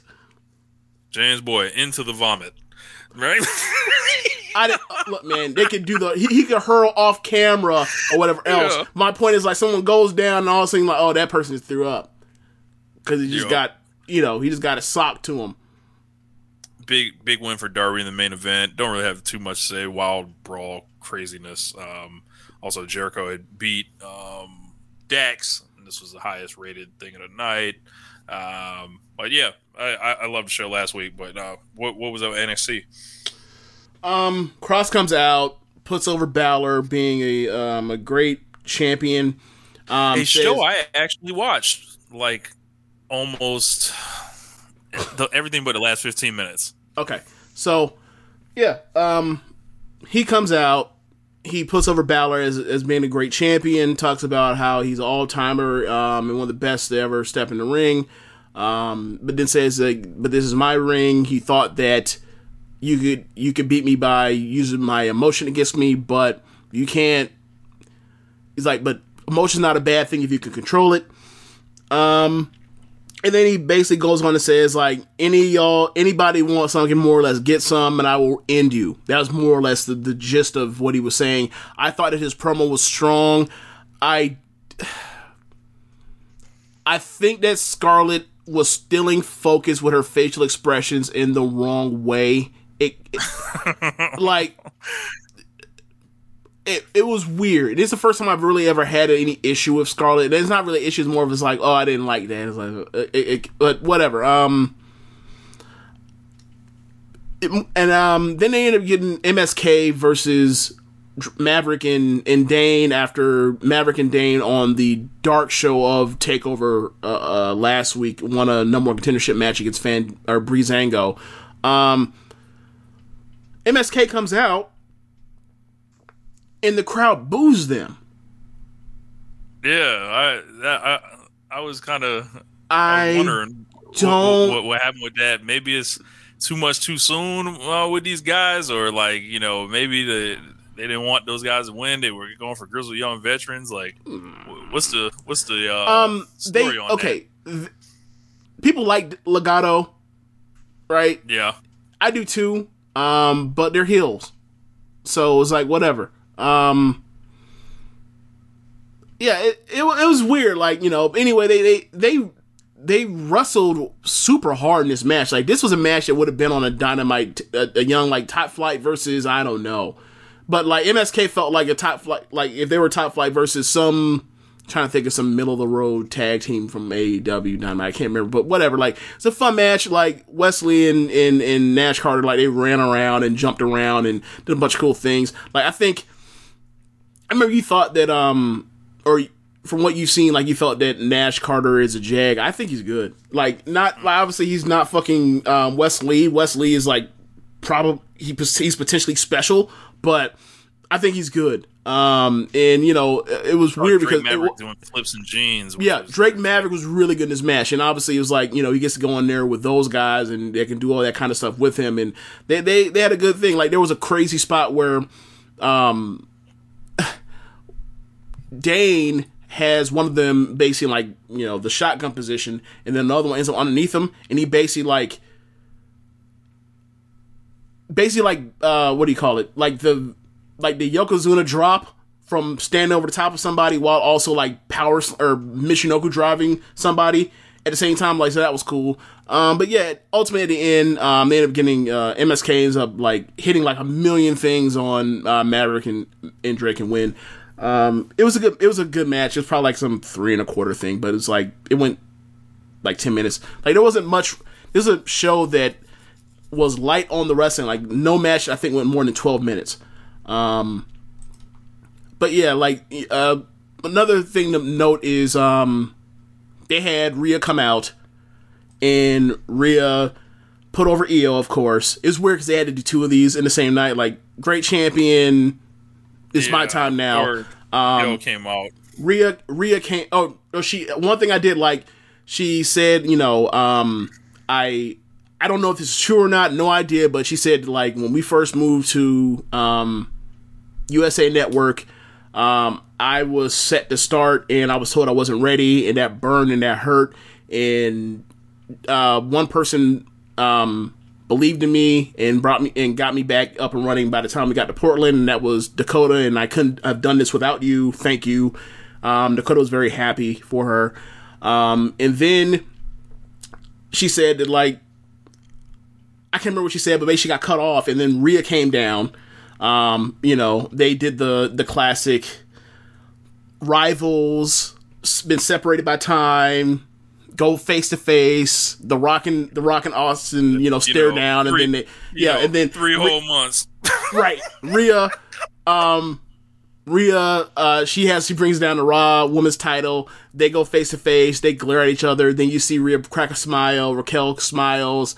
They hug each other. Then Bianca comes down, and then they show a picture of them from like 2 years ago backstage, and then they all hold up their titles and they triple hug. And it's funny because like that's been a Twitter picture that's been floating around on the Stand-em versus for about like half a year now. It's crazy how like that all came around. So it was really cool. Like, this is like they're their own generation of NXT women. Yeah. Like, what? So are they like the Three Musketeers now? No, I don't. I wouldn't say that. I wouldn't say that. I mean, I still think Raquel has a long way to go. It looks like she was like randomly a babyface now, just like without a turn. But before the 2 other champs came out, we got the debut of Ty Valkyrie, now known as Frankie Monet. That's right. So that's right. She kind of got cast as a heel in this thing, and yes, because she is. I don't think she needs to be the big smiling babyface. Like, that's like they've seen everything. Like this feels like a classic WWE mistake of like, hey, get this person over as a big heel, and then flip them on a dime as a babyface champ, and it feels like Randy Orton in 2004, like they got to be where they don't fall into that. Could be. I think they're also reacting to this push worked. You know what I'm saying? Like, you know, like she was a heel and she cheated in these matches to like prop Dakota up or whatever else, but like she was a badass woman that's you know, flexed and sneered, and like they hooked her up with all these like impressive power spots, and Rhea put her over like fucking gangbusters, and then Io put her over like gangbusters. It's like eventually people were going to cheer her, you know? Like obviously it's the Full Sail crowd, so a lot of people have seen her for years or whatever else and know about like how much she has improved. She still has a lot to go, but she is an improved wrestler. Like she's a wrestler I trust now as opposed to a wrestler like 7 months ago. Nah, I wasn't there yet, but like probably since like December, probably Women's War Games, I was like, you know what? Maybe she's not fully ready, but like she's given to where she's how far she's came. I think she's eventually going to fully get it. Do I think she's going to be eventually become like, I don't know. Do I think she's going to be like Jungle Kiona eventually? No, but she ain't got to be. So yeah, but like the Frankie Monet thing, people were not freaking out. People had issues with the name. My only issue with the name is that like Frankie Monet sounds French and she is like talking in Spanglish. So I was like, WWE renames people all the time. I'm like, man, obviously she's more recognizable as Taya Valkyrie. The Taya Valkyrie name is over. Right. It's good. She said she chose the name. She said she chose the name. My whole thing. They all say that. Yeah, that's true. All I'm saying is this: the name doesn't bother me outside of the part when you start speaking Spanish. And now I'm like, wait, a lot of NXT is based on, you know, this person from somewhere else, and you know their history with somebody with somewhere else, and now they're doing it on a bigger stage here. And that's why the Frankie Monet name is like, I don't know what you call her, but it's like that might just be a me thing, right? Like I don't know how many people felt that way, but it was just me. It was like, this woman speaks fluent Spanish and English, and she's switching back and forth to talk to Raquel to show you how like this might be something in the future. But why is it Frankie Monet? I don't get it. Whatever. But like, she came down to the ring with the dog. I think that's a nice way to get heat. I mean, she dressed like she's gonna be somebody, and she carried herself like she was gonna be somebody. So we'll see. I'm a fan. Yeah, I like Taya or Frankie. Sorry. Swerve and Leon Ruff finally got it on. Before that match. This is the second time they've done it where they have gone wherever or someplace that has recording equipment and it lights up, has nice audio, and in the back I see Serato production suite. And I'm like, that's cool. I like that. Like, it's nice and colorful, but it's like also it's like that's super lightweight and like I've used a little bit. Like, okay, whatever. But anyway, that's not the point. And it looks like there might be a unit forming around Swerve. Swerve says, like, look, man, this is the last time I am facing this dude. I have embarrassed and beaten and bruised up this dude. I whooped his ass 5 ways from Sunday. Well, I don't know what the expression is. 7 ways from Sunday. I don't know what the expression is. But I'm done after this because Swerve don't care. He's like, Swerve don't care. I love that line. Swerve don't care. So... Like he's making all these crazy like faces in the camera, right, and like eyes wide open. Yeah. So, we'll get to that match and talk about it real quick. I like their match. It's close to 3.5. But at the end, Swerve beats him. And Swerve just like, all right, like I said, I'm done with you. I beat you. It's fine. And then before they go to the main event, Swerve is backstage and Leon Ruff attacks him and beats him down and, like, you know, runs the equipment chest into him, and then it's like, oh, so it's not over. Right. So, like, are they going to... I would have just ended the feud here, move Swerve on, and then figure something out. The thing for me is, like, you do that to try to have another match with bigger stakes, and now, like, you're using weaponry, and I'm like, you're gonna break out a death match, a weapons match for this? Yeah. It seems kind of low. On the priority list for me. But like, just pick one of them, have them go over strong like you did, and then get the fuck out the way. Like, and debut the unit with Swerve, like, of AJ Francis and Brianna Brandy and whoever else they're gonna add to that shit. Yeah. So, then I'm jumping around obviously, but, like, you have the. I love this so much. They show all the crazy shit that was done during the O'Reilly and Cole match. All the ridiculous stuff they did to each other. See the scarring, and then you see the finish, and you see the refs. Like the start of Rocky 2. Yes. So you see O'Reilly Cole is fucking murdered in the ring, so they bring paramedics out to him. You see O'Reilly walk back through the curtain and then fall down in ways that made me think, like, is this what happened with Hiromu after he broke his neck?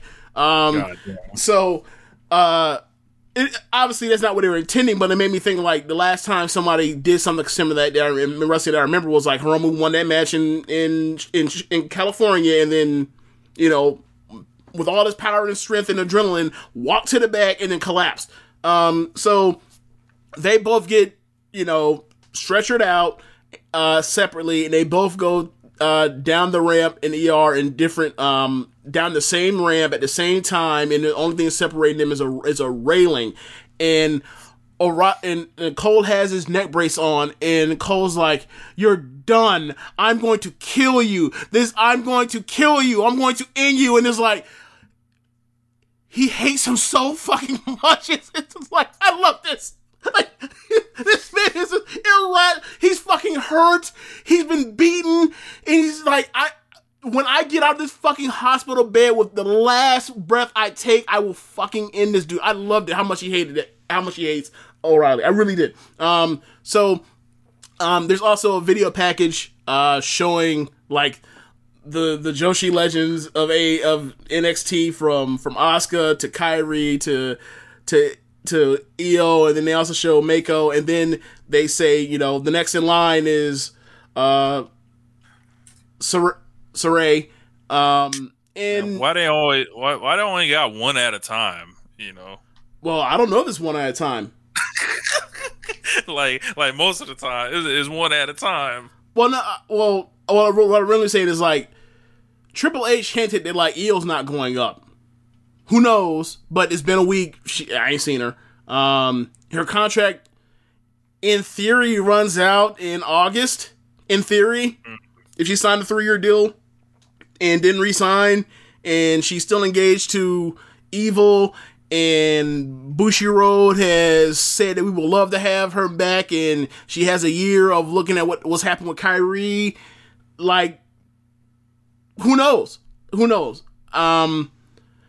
But yeah, like, maybe that's a sign off. Like, she has a match at, you know, SummerSlam weekend with Saray. I finally get my fucking Joshi takeover match, and Io leaves.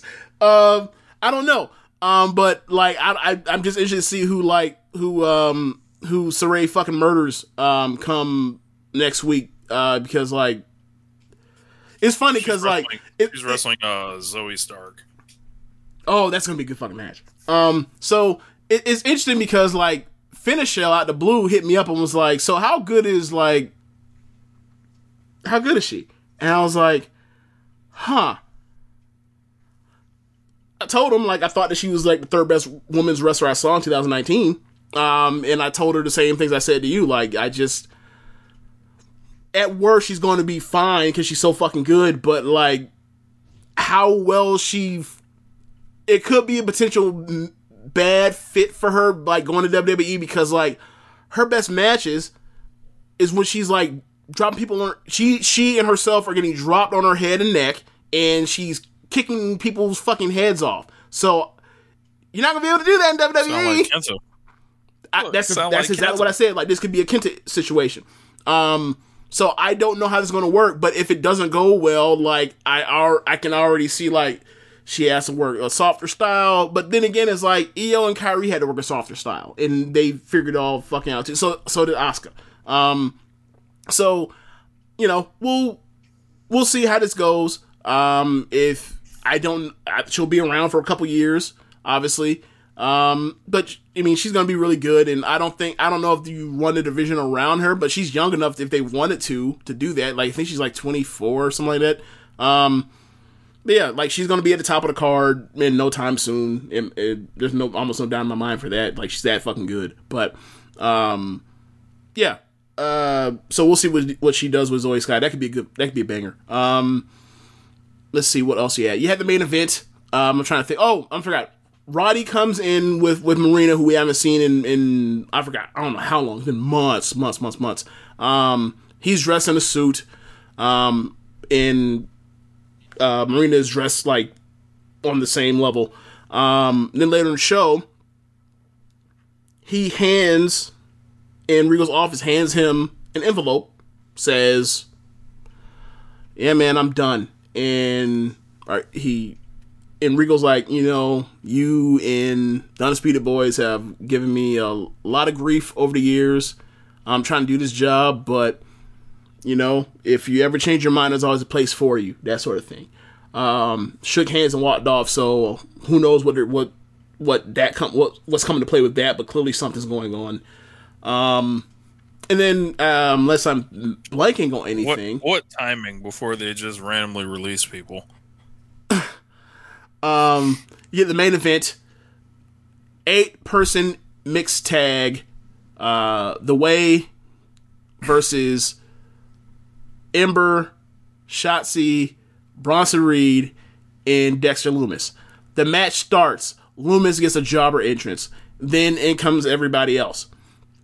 So this stupid match, I went into this match wanting to hate this match because like they've been pushing this storyline for the last like month and a half, where this subplot where like Indy all of a sudden is now smitten with Dexter Lumis, and like she been flashing them signs. Lumis is slow to pick this up.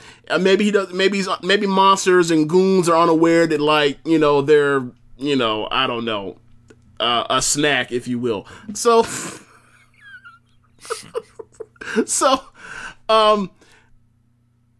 this match is basically like, and I've talked about this before with you. The Way is basically Johnny is a father with his stupid ass junior, Austin Theory, and Candice has her daughter, her impressionable daughter, her apparently horny teenage daughter, Indy, and the two kids get themselves in a hijinks, and the parents have to kind of like straighten them out at certain points. Obviously, the worst is always Austin Theory's, but this like thing with Indy and Lumis is like a recent development. Anyway, this match starts, and it's fun. Like, Gargano is bumping around. He ends up trying to break up some momentum from what the women are in, and basically like Ember and Shotzi get in the ring, and like he just bumps around for them, just similar to when he bumped around for Mia Yim back when they were doing the Yimitless versus the Garganos. And then it happens. Everybody gets laid out. Indy starts trying to get close to Lumis.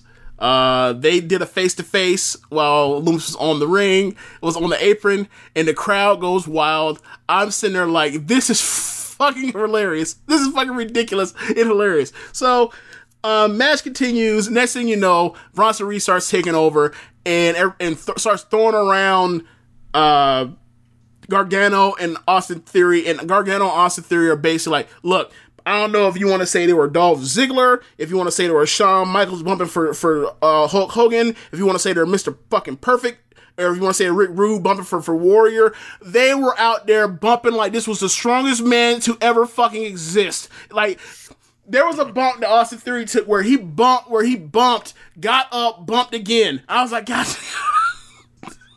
it was ridiculous. So, they did a spot similar to the Himeka spot where, like, instead of a double rack, it was a double Samoan drop with the men. And then Candice got to the top rope, and Bronson Reed sees her, and he goes, "Don't do it. Don't do it." Candice jumps. It was like she jumped off and splashed into a fucking brick wall, and she bounced off into the mat. It was fucking hilarious. So, long story short, after that happens, they get him out the ring. They start doing dives where, like, Ember and Shotzi do dives onto the way. They tease a dive where Bronson Reed was going to dive on everybody, but obviously they stopped that. That wasn't going to happen. Austin Theory cut that off. Then, because everybody's basically down, Indy sees her opportunity, like, as Loomis gets in the ring, and he's actually like he's about to choke out Johnny. She basically just flat back bumps and plays dead. He hears the bump, turns around to see who's behind me, sees Indy is down. So he's like, oh, she's hurt. And he grabs her, takes her out the ring, and walks to the back. Indy looks dead into the fucking camera. Smiles. I want to see somebody put the Michael Jackson Thriller eyes at the end of Thriller on Indy Hartwell, because that was exactly what this was. This was, she looks back and puts a thumbs up and then passes back out and pretends to play dead. But I want to see her with the thumbs up, look in the eyes when you hear that. So anyway, she out here getting carried out like Miss Elizabeth by Hogan. Yes. So then, match continues. Johnny looks like they have Bronson Reed dead to rights. Bronson Reed thwarts it and splashes Austin Theory and gets the win. With the help also of turning tables from Ember and Shotzi. Good babyface win to start off fresh on the main event. It was a very fun match. A lot of good wrestling on it. I really wanted to hate this fucking match, but, like, the wrestling was very good. They did all these dives. They did all this stuff that, like, made sense in the scheme of the story they were trying to tell. I enjoyed the match. I ended up giving it 3.5. I really thought this match was gonna be one of the worst matches of the year, and trying to, like, oh, this shit's actually, like, pretty good. So yeah, I was like, I'll be damned if I watch this match and I turn the show right, bro. I went into that shit like dreading it, and then I was like, yo, this was fun. This was well done. Congrats to them. So yeah, that was more or less NXT. She'd have won that cruiserweight title too. Oh my god, yes, that match was Raw. Yeah, I'm sorry. Yeah. Kushida ends up winning it. I was surprised by that happening, like, but, you know, he won a new gear, and then after the match, he teases that, they tease backstage that, Devlin's gonna come back eventually to challenge for the title. Just incredible, phenomenal booking here. Like, this guy fucking unifies the belt after a fucking year and then loses it immediately. Like, right. What are they doing? Like, I don't, and he seemingly turned babyface after like, okay, so think about this, right? At Stand and Deliver, they have the ladder match. They wrestle the majority of the match with Legado de Fantasma not there at all. Then at the very end, they steal the win for him, and then they go on the ramp and bring his son out, and he puts the Phantasm mask on his son. It was like, this is the baby faces thing you could possibly fucking do. So then he comes down to the ring this week and says, like, look, I am the Emperor of Lucha Libre. My father before me ran Lucha. I run Lucha, and my son will run Lucha. Like, I get that they're trying to, like, he's talking about a fucking family and his actual roots as a second generation wrestler. Like, I'm supposed to hate this guy, even though he's doing, you know, he's cheating or whatever else. But it's like, you see, James, he's Mexican. I think that they're going to flip Legado because of how good they fucking are. I think they're going to flip them. And I think, you know, he might be in that soon to be in the North American title division. will see. But I guess there's only one thing left to do, James. Hit the music!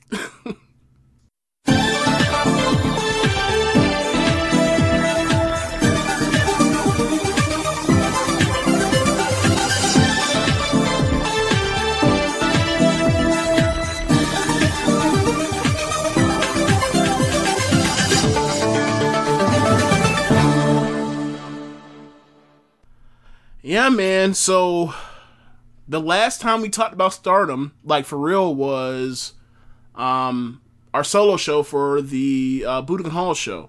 So I think they've had like 10 shows since then. They've had a pay-per-view level show since then. I had wrote out this thing detailing all the stuff that's happened. Basically, like the long story short, to get you to where we need to get to is that after Budokan Hall, when Tam won the belt and Mina got back, Mina has become a most improved wrestler candidate. She's been good in these tags, very good in these tags.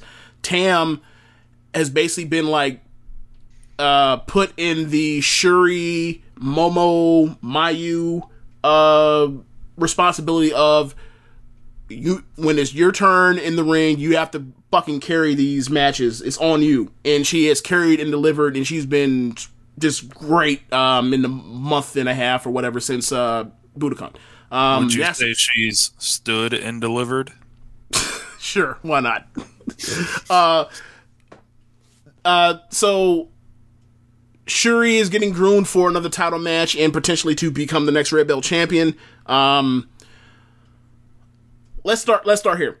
Julia shows up to the Korakuen Hall, the first show after Budokan, with the bald head. She showed the bald head to the world. She's in the fatigues and stuff, in the military-like gear. We made jokes about the similarities to her police. You said Generalissimo? No, General Julia. General Julia, yeah. G.I. Julia. So, she's been stapled to Shuri, and Shuri has won every single one of their matches. She's done this thing where she said she wants to start over from the bottom and start over from the top, including in her faction. She has not, every time she's been in a tag match with anybody, like, they never play her music anymore.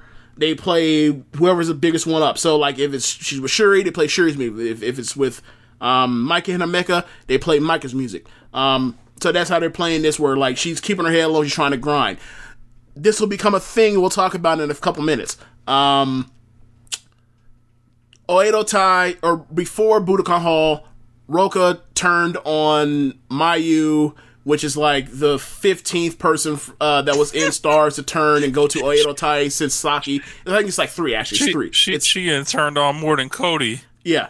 So they gave Roka new gear. They put her in Oedo Tai. She is tagging a lot with Natsuko and Saki. And she has improved and I think she's taken advantage of the fact that like the twin, like the Hannon sisters, all 3 of them haven't been around a lot, so she's gotten a lot of those reps. So she has improved. She actually, after she turned, she ended up getting a future belt match against Saya, because now it's Oedo Tai versus Stars, and now they've been feuding over the last month. Saya got a 3.5-star match out of a 16-year-old woman that can't move. It was the opener. Yeah, that's pretty good. I couldn't fucking believe it. So that happened on the 26th show, the 26th of March. So the Korakuen Hall show. So back to trying to think anything else that's important. I mentioned that Shuri is being groomed for the red belt against Utami, right? Yes. Okay. So to circle back to Cosmic Angels, with Mina improved, with Tam basically having the best stretch of wrestling of her career, probably, they have just had matches that, like, I didn't think this was possible when Unagi first showed up in November. I was like, Tam was trying to carry this and it wasn't working, but like she is now. Basically, what they're doing is, y'all 2 wrestle first. I get in the ring. I will get this match up to a level, and then we will start getting into the near falls and stuff, and then I will end up at the end of the match, and then we will go from there. And like they have won like the vast majority of their matches in trios. They've lost So that's how they've been handling. So, the very first Korakuen Hall after Budokan, they went straight to the Stars versus Cosmic Angels thing. Good ass match at the end. Tam pins Starlight Kid again. So earlier in that show, Momosaya and Azumi win basically No More Contenders match. So they're like, all right, we're going to wrestle on the 26th show in Korakuen Hall, the March 26th show. Flash forward to March 26th, they have a goddamn banger. It's the best trios match in Stardom since that Queen's Quest versus Dom Del Mondo match from February of last year. The one that we both gave 4.25. Like, that match is awesome. I thought it was June or July. It was because that was like right when Shuri and Micah got to Stardom.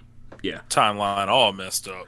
Yeah. So anyway, that match basically comes down to Unagi and Saya are strong style brawling it out. These two tall, pretty girls are just throwing blows at each other, and it's the best brawling I've ever seen Saya have. Mina is in there with Azumi, so she looks very good. She looks better than she really is because it's Azumi.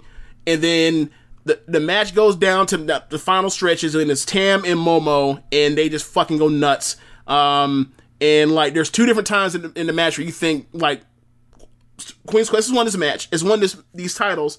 Tam kicks out of all that shit, and also people make saves, and then picks up Momo, drops her on the head with a screwdriver, drops her with her new finish. And then they had this double Osaka show where they did two shows in Osaka, where they did basically like a 4-person tournament, a 4-faction tournament with trios. So it's Cosmic Angels, it's Queen's Quest, it's Stars, and it's Donna Del Mondo. And this is to set up dissension amongst Julia and Himeka and Micah before the pay-per-view. So backtrack a little bit. After that first Korakuen Hall show, Unagi and Mina are feeling themselves, so they say, on the 14th, we want the tag title champion. We want the Bash sisters. We want Micah and Himeka. Mina wrestled her fucking ass off. That's the best performance I've ever seen her have. Micah drops her with a Michinoku driver. She's fucking crying because she's like, I tried my hardest and it wasn't good enough because they're better than us. They're just better. So that was their defense. So flash forward to the that trios tournament. Oedo Tai ends up beating Micah, Himeka, and Julia when Himeka has Saki behind her with her arms up. Julia comes with a big boot. Saki ducks. Himeka eats the boot. And then someone basically grabs Julia and throws her out the ring. And then Saki ends up hitting her flash crucifix pin and ends up pinning Himeka. Himeka's 38 hot. She's furious. And basically the losers for the opening round have the consolation game.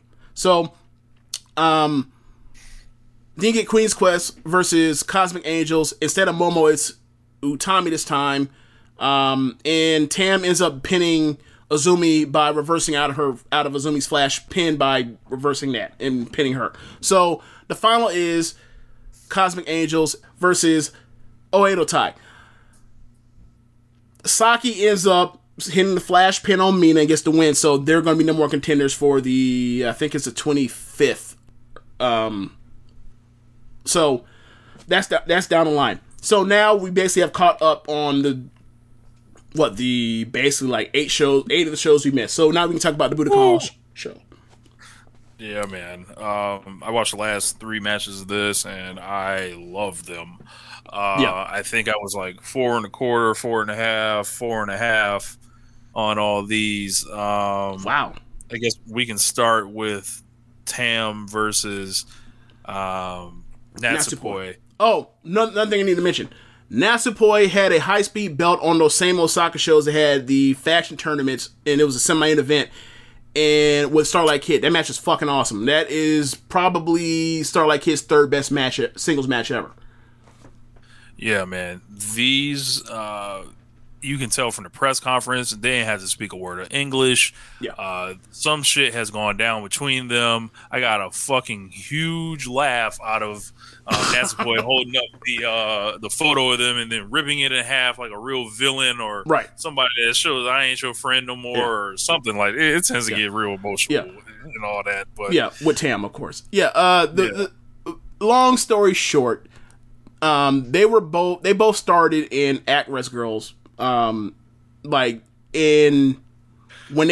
Actress Girls first got started, they were running getting help from Stardom. Like, they would loan out Kairi to basically use Natsupoi as her young girl.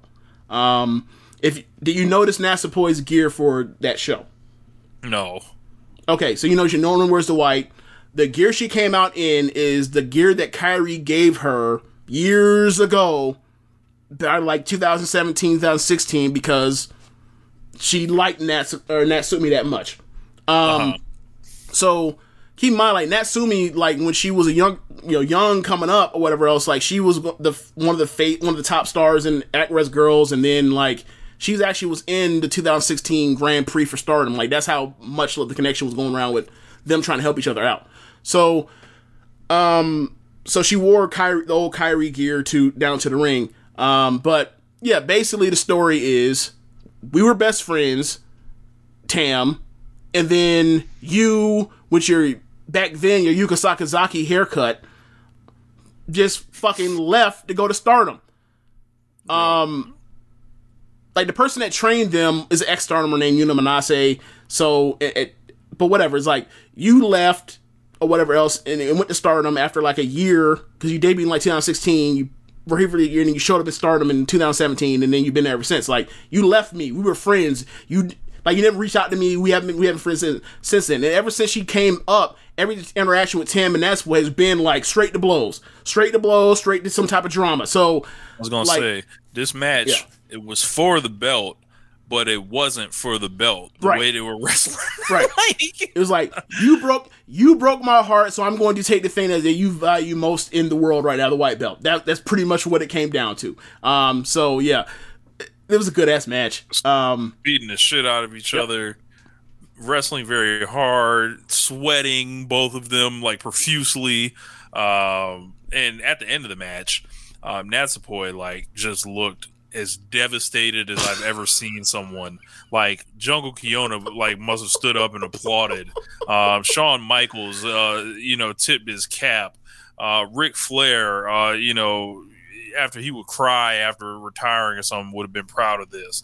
Yeah, man. Like, the only thing she needed to do was get carried out the ring, like not under her own power. Like, but yeah, this was awesome. And Tam was like a ring general of the highest degree. And then Natsupoi is awesome. Every time I see her, she's just ultimate command of like her body and the way she fights. Quite frankly, like, this was a fight. Like, because she's so small and she has the experience, and like she's so quick, like has so much quick twitch to her game. Like, like she's one of them ones. Like, you talk about Azumi and Starlight Kid and like Meiho Suzuki that's in Marvelous, and even like Mio Momono that's also in Marvelous. Like, there are some like high speed monsters that like if you get in there with another one of them in there, it's fucking on. And she's one of those, but she also has this other level of experience of being like,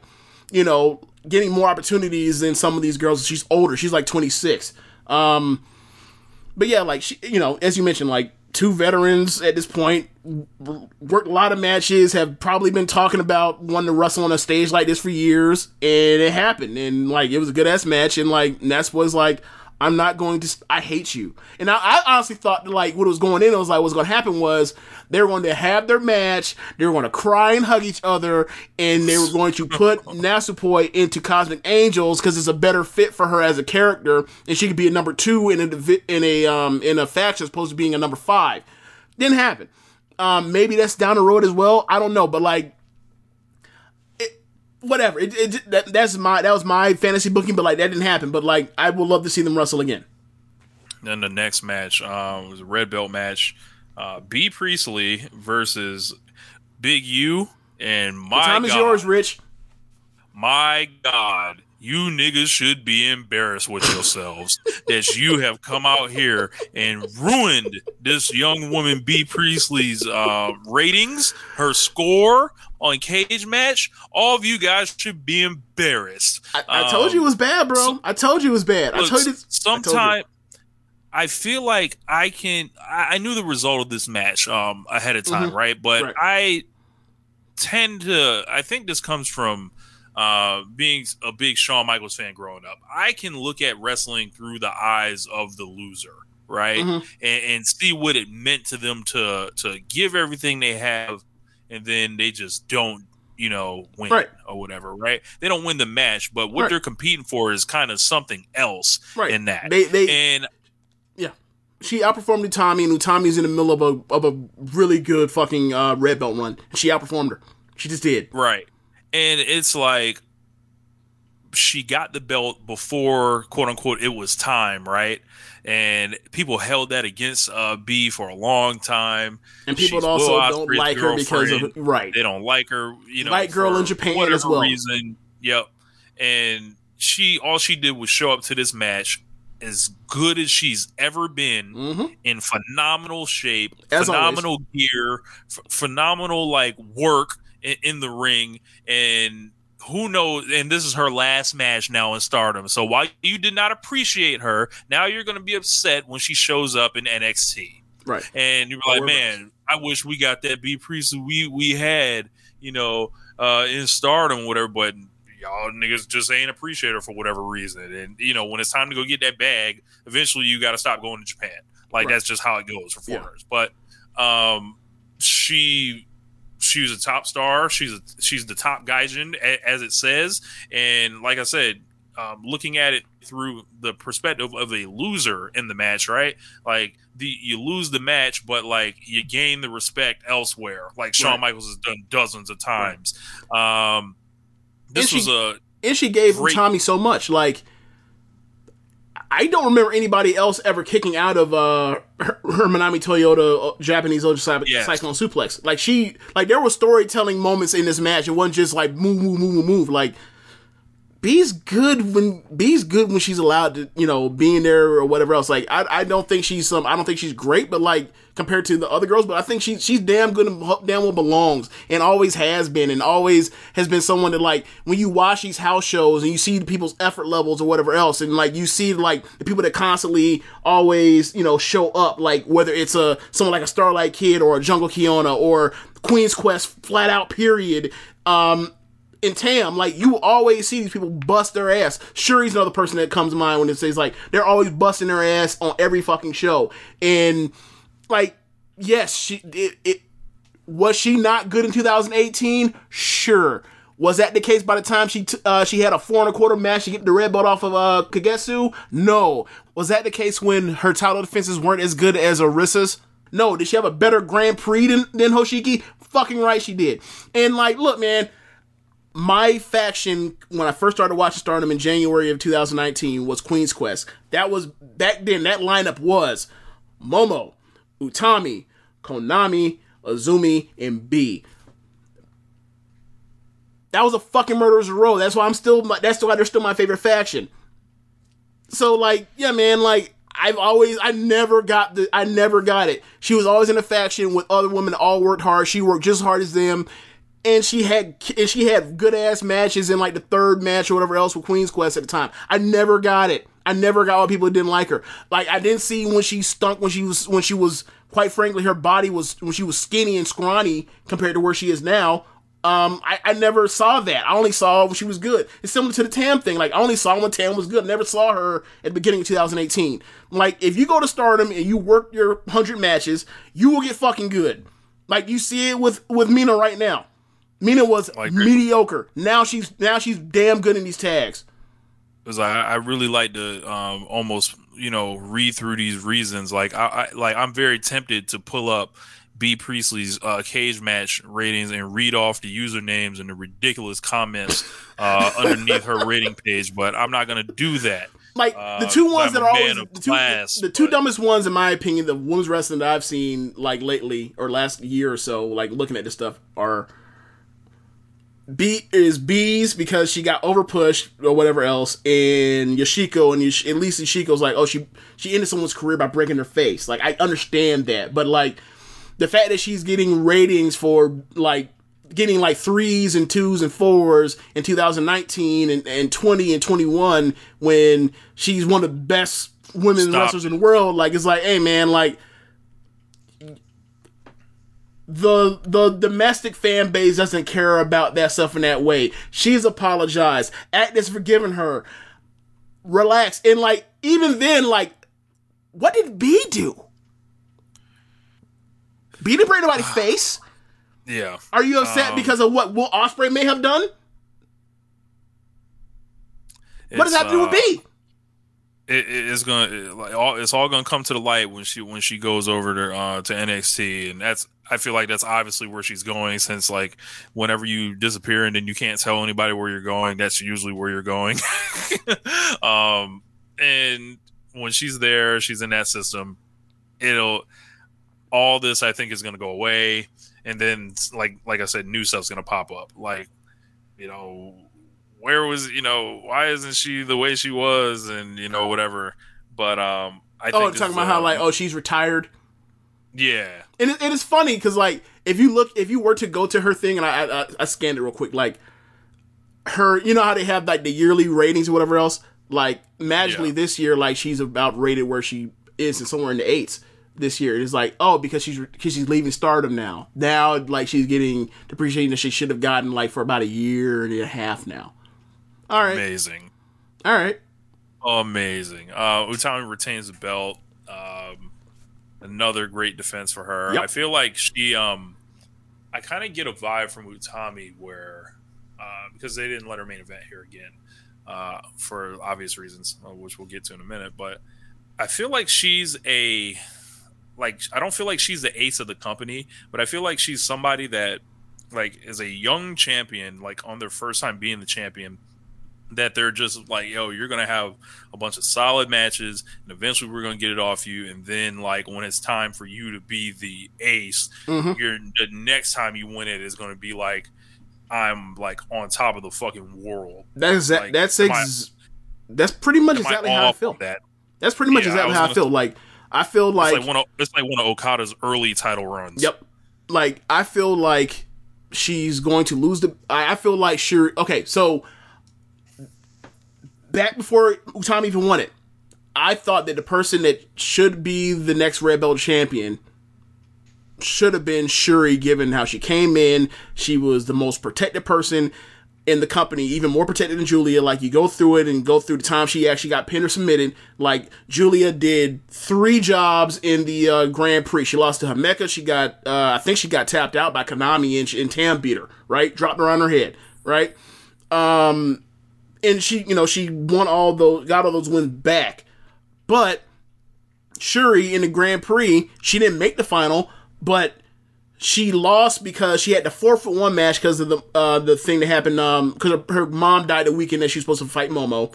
And then she came back the next day, and she ended up putting over Azumi, which a win that she got back. But, like, outside of that, and then when she had a Red Belt match against Mayu at that October 3rd show, I think those are the only 2 times she ever lost. Mm-hmm. She never been pinned or submitted. Like, everything else is like, she comes through and, like, they had the SWA versus White Belt match with Julia that went to a draw. She's defended the belt against, the SWA belt against, Azumi, against, Konami.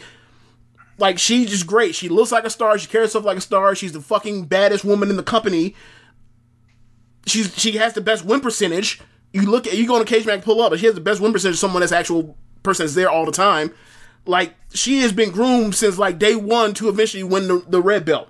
Like, so that's why, like, that's one of the reasons why when Utami won, I was like, I wouldn't say, like, this is all built for Utami, but it felt like Shuri was the bigger priority throughout the year at times. So now that there's on a collision course, is like, this is the first defense that Utami's had where it's like, she could fucking lose. This is the first one. You know, dangerous opponents. You know? Right. Yeah, but we get to the main event. Donna Del Mondo explodes.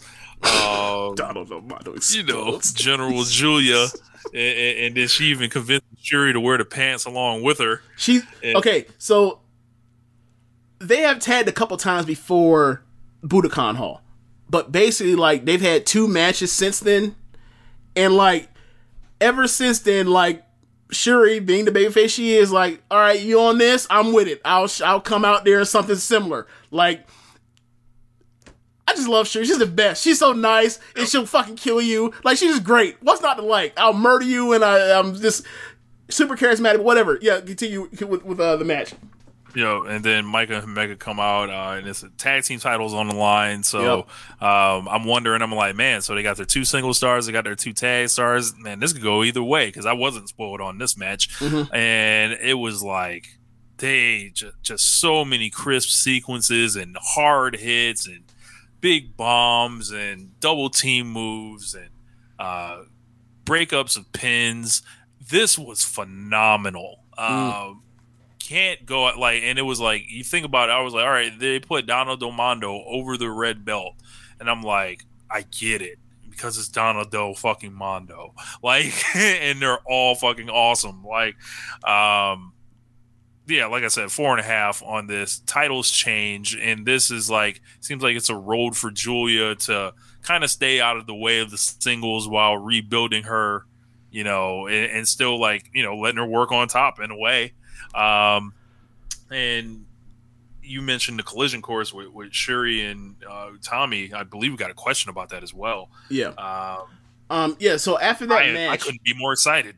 After that match, Shuri calls down Utami. I haven't rewatched this show. I need to rewatch this main event because I'm a whole star lower than you on this match. Like, watching this live and then, like, going from B just had at worst second best match she's ever had, or second best match she's ever had as a singles match at Stardom, to she's fucking leaving, to, like, you know, the hug with Momo and her apologizing to Momo over all the you suck shit and the show pie stuff, and like her leaving, the crowd respecting her, right. Like, after all of that stuff, it was like, well, damn, like, obviously a woman who used to get no streamers, right? So, like, for me, the thing was like, okay, seeing that that's how they want to do it, I see why that didn't main event, because, like, you're leaving on, like, this downer of a note. But, like, as far as the story being told, it's like, Tam, like, as far as story and intrigue, like, this match came out of fucking nowhere. Like, they just threw that together because Julia, like, needed a match to do.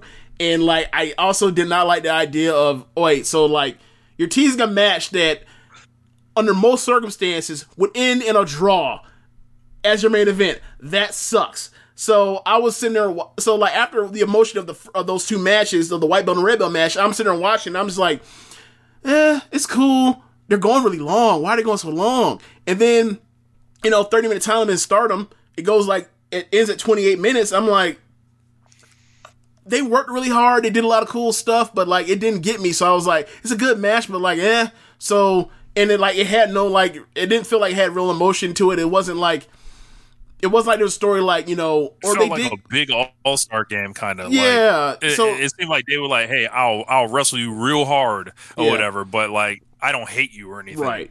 And then, like, Greg had watched it and messaged me probably like 2-3 days ago and was like, he says, like, you know, he's a big Julia fan. He was like, he's hated everything Julia has, or he's hated most of everything Julia has done since losing Budokan.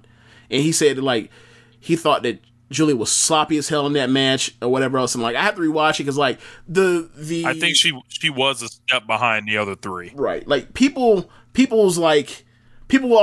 also like, I don't know, also given there was also a resentment of like, okay, so you lose the biggest match, you're bald, and like you tell us a storyline in where you're trying to start from square one is like, so all that solved in 32 days.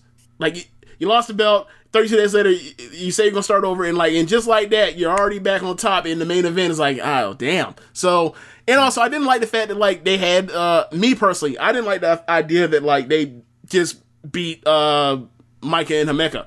Like I thought that too. Like I did not like that. They're the tag team unit. They're like that was a great spot for them. That was a great spot for them to be on the card in important matches. They could basically be the face of that division after, you know, it being kind of a turnstile ever since they had to break up. Well, I wouldn't say that, like, because it's weird. Like ever since like Konami and Jungle lost those belts to B and Jamie, like the B and Jamie thing had to end so fast because Jamie has been back. They put the belts on to Utami and Kamatani, and they never had any good or any great tag matches. They were just fine. They were there. And then you're looking at the tag division. You see like the teams in tag league. You're like Momonozumi. They could be. There's a tag team I would love to see be tag team champions. You see Mayu and Starlight Kid. That's a team I want to see be tag team champions. And it's like, then you put it on Mike and Himeka, and you can still have those matches. But then you put them on Julie and Shuri, and it's like, you may as well retire. You may as well put them in the Walter category of they may as well retire them with them fucking belts. Who the fuck's gonna beat them to? They're the two most protected people in the company. Like they're obviously not like giants, but it's on some like Brothers of Destruction type shit, you know? Yeah. So it's like Undertaker. And also like it muddies up like the potential what they're gonna do with the cards, right? Like, all right, so are you telegraphing to me that like Shuri's about to lose to Utami because like you can't have Shuri's be red belt champion, SWA champion, and tag champion, and then like defend these titles on big shows, and also while telling like Julia to fuck off somewhere in the mid card? You're absolutely not doing that. You just did this match. Tell me you're not finna do that. So yeah, I didn't like it. Felt like a bad place to do that because it muddies up a lot of stuff. But, you know, whatever. They're going to have good matches eventually. Or really good matches. Or matches that I might have to rematch. I'll rematch this match. I'll probably like it more. But, like, I didn't think it was as great as, like, the red and white belt matches. Maybe because of Mission of Motion. I don't know. I really liked all three of those matches. And it was like, man. Yeah. Like, I better not get too, like, far away from Stardom because they're doing really good stuff. Also, underneath, they had... like that trios match they had paired off Mina and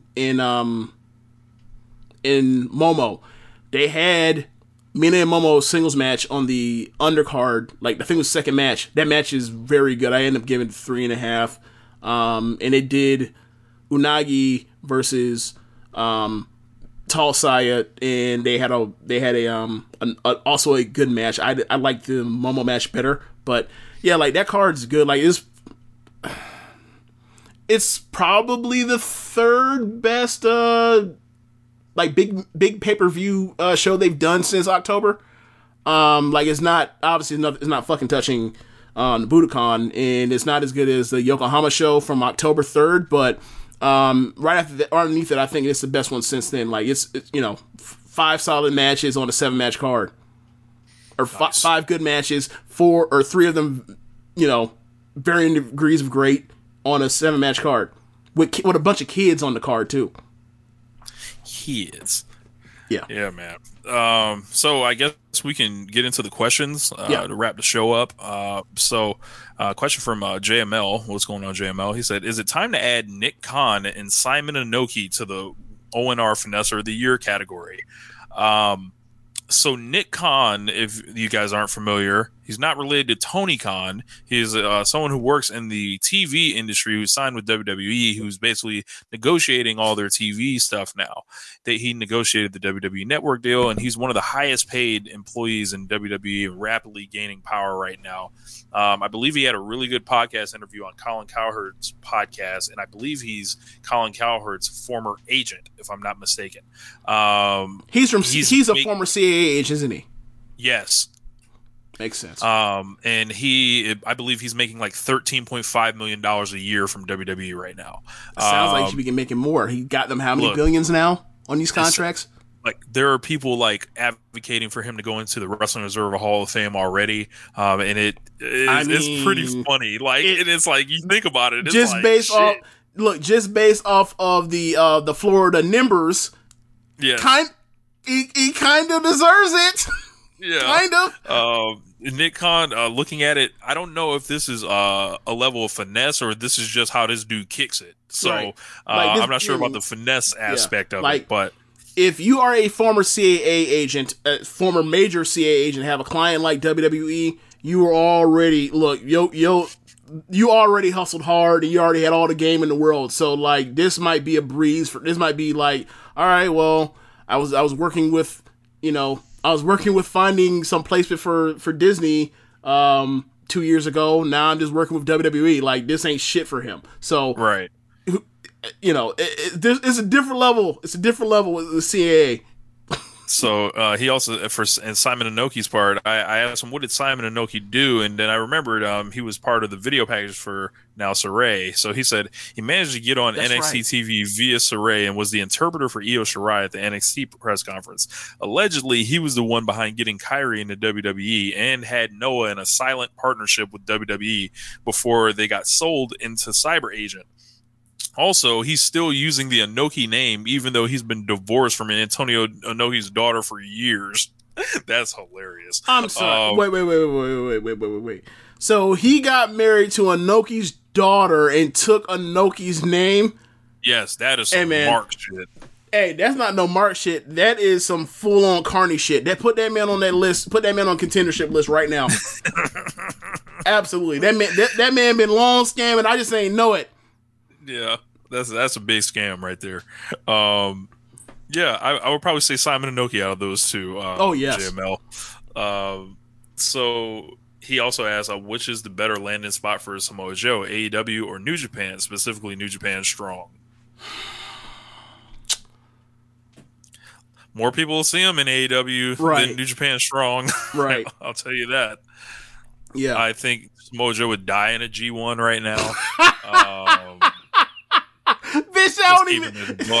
That's not even a thought. That's like Jericho in the G1. Get the fuck out of here. That's not happening. Like, it's ironic you brought up Jericho. I do think he could come in for like big matches, like once or twice a year, but not G1s. Hell no. Fuck no. Yeah, same thing. Yeah, same thing with Samoa Joe. Like, if he can work out that deal to get the AEW / New Japan package that like a lot of people have, like Jericho, then yeah, I would say go for that. I'd love to see Tomohiro Ishii and Samoa Joe. Yes. How about that? Yes, and Shingo, and Goto. Yeah, yep, he can fit right in there. Yep. Like he said, last one. How would you feel? That man been wrestling like a Japanese wrestler for what, 20 years now? Right. There you go. That man has literally wrestled Kenta Kobashi. Right. So in a fucking classic. Yeah. He said, last one. How would you feel about Shuri ending Utami's red belt reign? I would feel great about it personally. I love Shuri. Yeah. It would make sense. You know that Utami is going to be around, or you get the feeling that Utami is going to be around, and she is going to be a top star in the company for years to come. So, like, this title reign does not need to be her one where she has it forever. I mean, it's already been. I mean, she won it November 15th, right? So, December, January, February, March, April, May, like end of May. Like, in theory, that's 6.5 months where she should be champion. Like, that's a fine title reign for a red belt or white belt champion. Yep. You know, like, if it goes longer, whatever they do, as long as they get a clean finish, they'll be right. between those two. Like the story between them is Grand Prix in the final night last year. It was them because of the scheduling situation with Shuri that we mentioned earlier. She had to wrestle twice that night. She had to wrestle Micah and I think the opener. That's a good ass match. And then she wrestled Utami later, and it was basically Shuri had to win to advance. They went to a tie. They went to a draw. And then Utami, like, minutes later, fought Himeka. And, much like Vince McMahon, babyface, had to fight a giant to win a shot at a title and then end up winning the title. So, coming back to it now, let's see now. It's like it's a tie thing. We wrestled one time. We had a kick-ass match. Now let's see it. Let's see it now. Like, this has been a well-protected match, well-built match. Yeah, man. Staleburger Bun says, what will be the next exciting development in the ongoing Fiend saga? Hopefully he disappears. I have nothing else to add. Leaves the business. Hits the lotto. Something. Yeah. Don't say you hope you win the lotto feels so much better than say I hope you. I'm glad I made this shit up for evil. Look, this shit is great. Look, man, I hope you nothing but the best, but I never want to see you. I'll never want to see you and do this fucking craft ever again. Hit a lotto, find new interests. Yes. Buy a sports team. Yes. MJ Does PR says the Bucks for DR1s to wrestling on Dynamite. Is this a flex or obnoxious? Which wrestlers have the shoe game on lock? Bonus points if Saki Kashima is on your list. Okay, I think it's a flex. It's both. It's both because they're heels. I guess. Like, yes, the entire history of wrestling is I'm rich as fuck. You should hate me. Yes, we got Dior J's on. Hate us. So yeah, yep. It's both. Creasing them. No, it's the disrespect. So as far as Saki, Rich, you don't know this, but like she collects Air Force or Jordan 1s. Gotcha. Yeah, like that's it. She don't collect nothing else. All it is just different colorways for Jordan 1s. That's funny. Yeah. I think you got to throw Isaiah Cassidy in there. He also wrestles in J's and lots of different colors. Now, if you're going to throw a Joshi out for this, it has to be Mayu. Yeah, because she wears the Timbs. She'll wear the Timbs with the Bape on. She'll come out here with these special edition forces with like the second Nike stripe and like the reflective rainbow colors on. Like I've seen her. She actually legitimately has she's legitimately a hype beast. That's the best way I can explain it. Like I've seen her in a million different pairs of like special edition Nikes and all that kind of stuff. It's her. For the Joshi section. As far as Saki, I like her collection, but it's just Air Jordan 1s. It's all. I think I would have to look more into this. Right. But we'll have to look more into this. If you guys find any pictures of wrestlers like showing off their shoe collections, drop them into One Nation. The Young Bucks would be up there. They like to show off all the Jordans they have. Yeah, they've got a ton of shoes. Yeah, you're right with the Isaiah Cassidy one. Trying to think. But yeah, I think that's a pretty good list. It's a pretty good list. Remember that time Roman Reigns wore those shoes that had the white stripe on it? Fastlane 2017. Oh yeah, that's right. Yeah. Trying to think anybody else. Enzo. Kofi. Kofi. Oh, Kofi for sure. Yeah. Kofi. I don't know if Enzo's now. You talk about somebody wearing fake shoes. Like he'll come out here with a fake logo on you quick. So I don't know. Trying to think. Yeah, Kofi for sure. Yeah.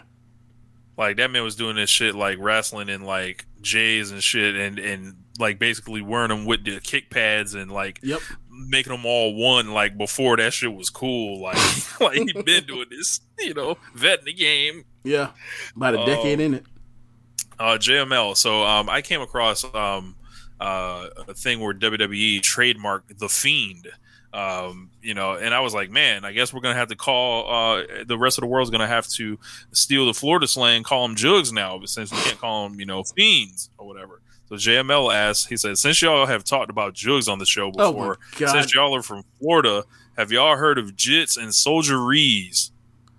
Yeah, jits. Like, I don't know why it's such a thing, but jit is just short for jitterbug. Like, you're just young.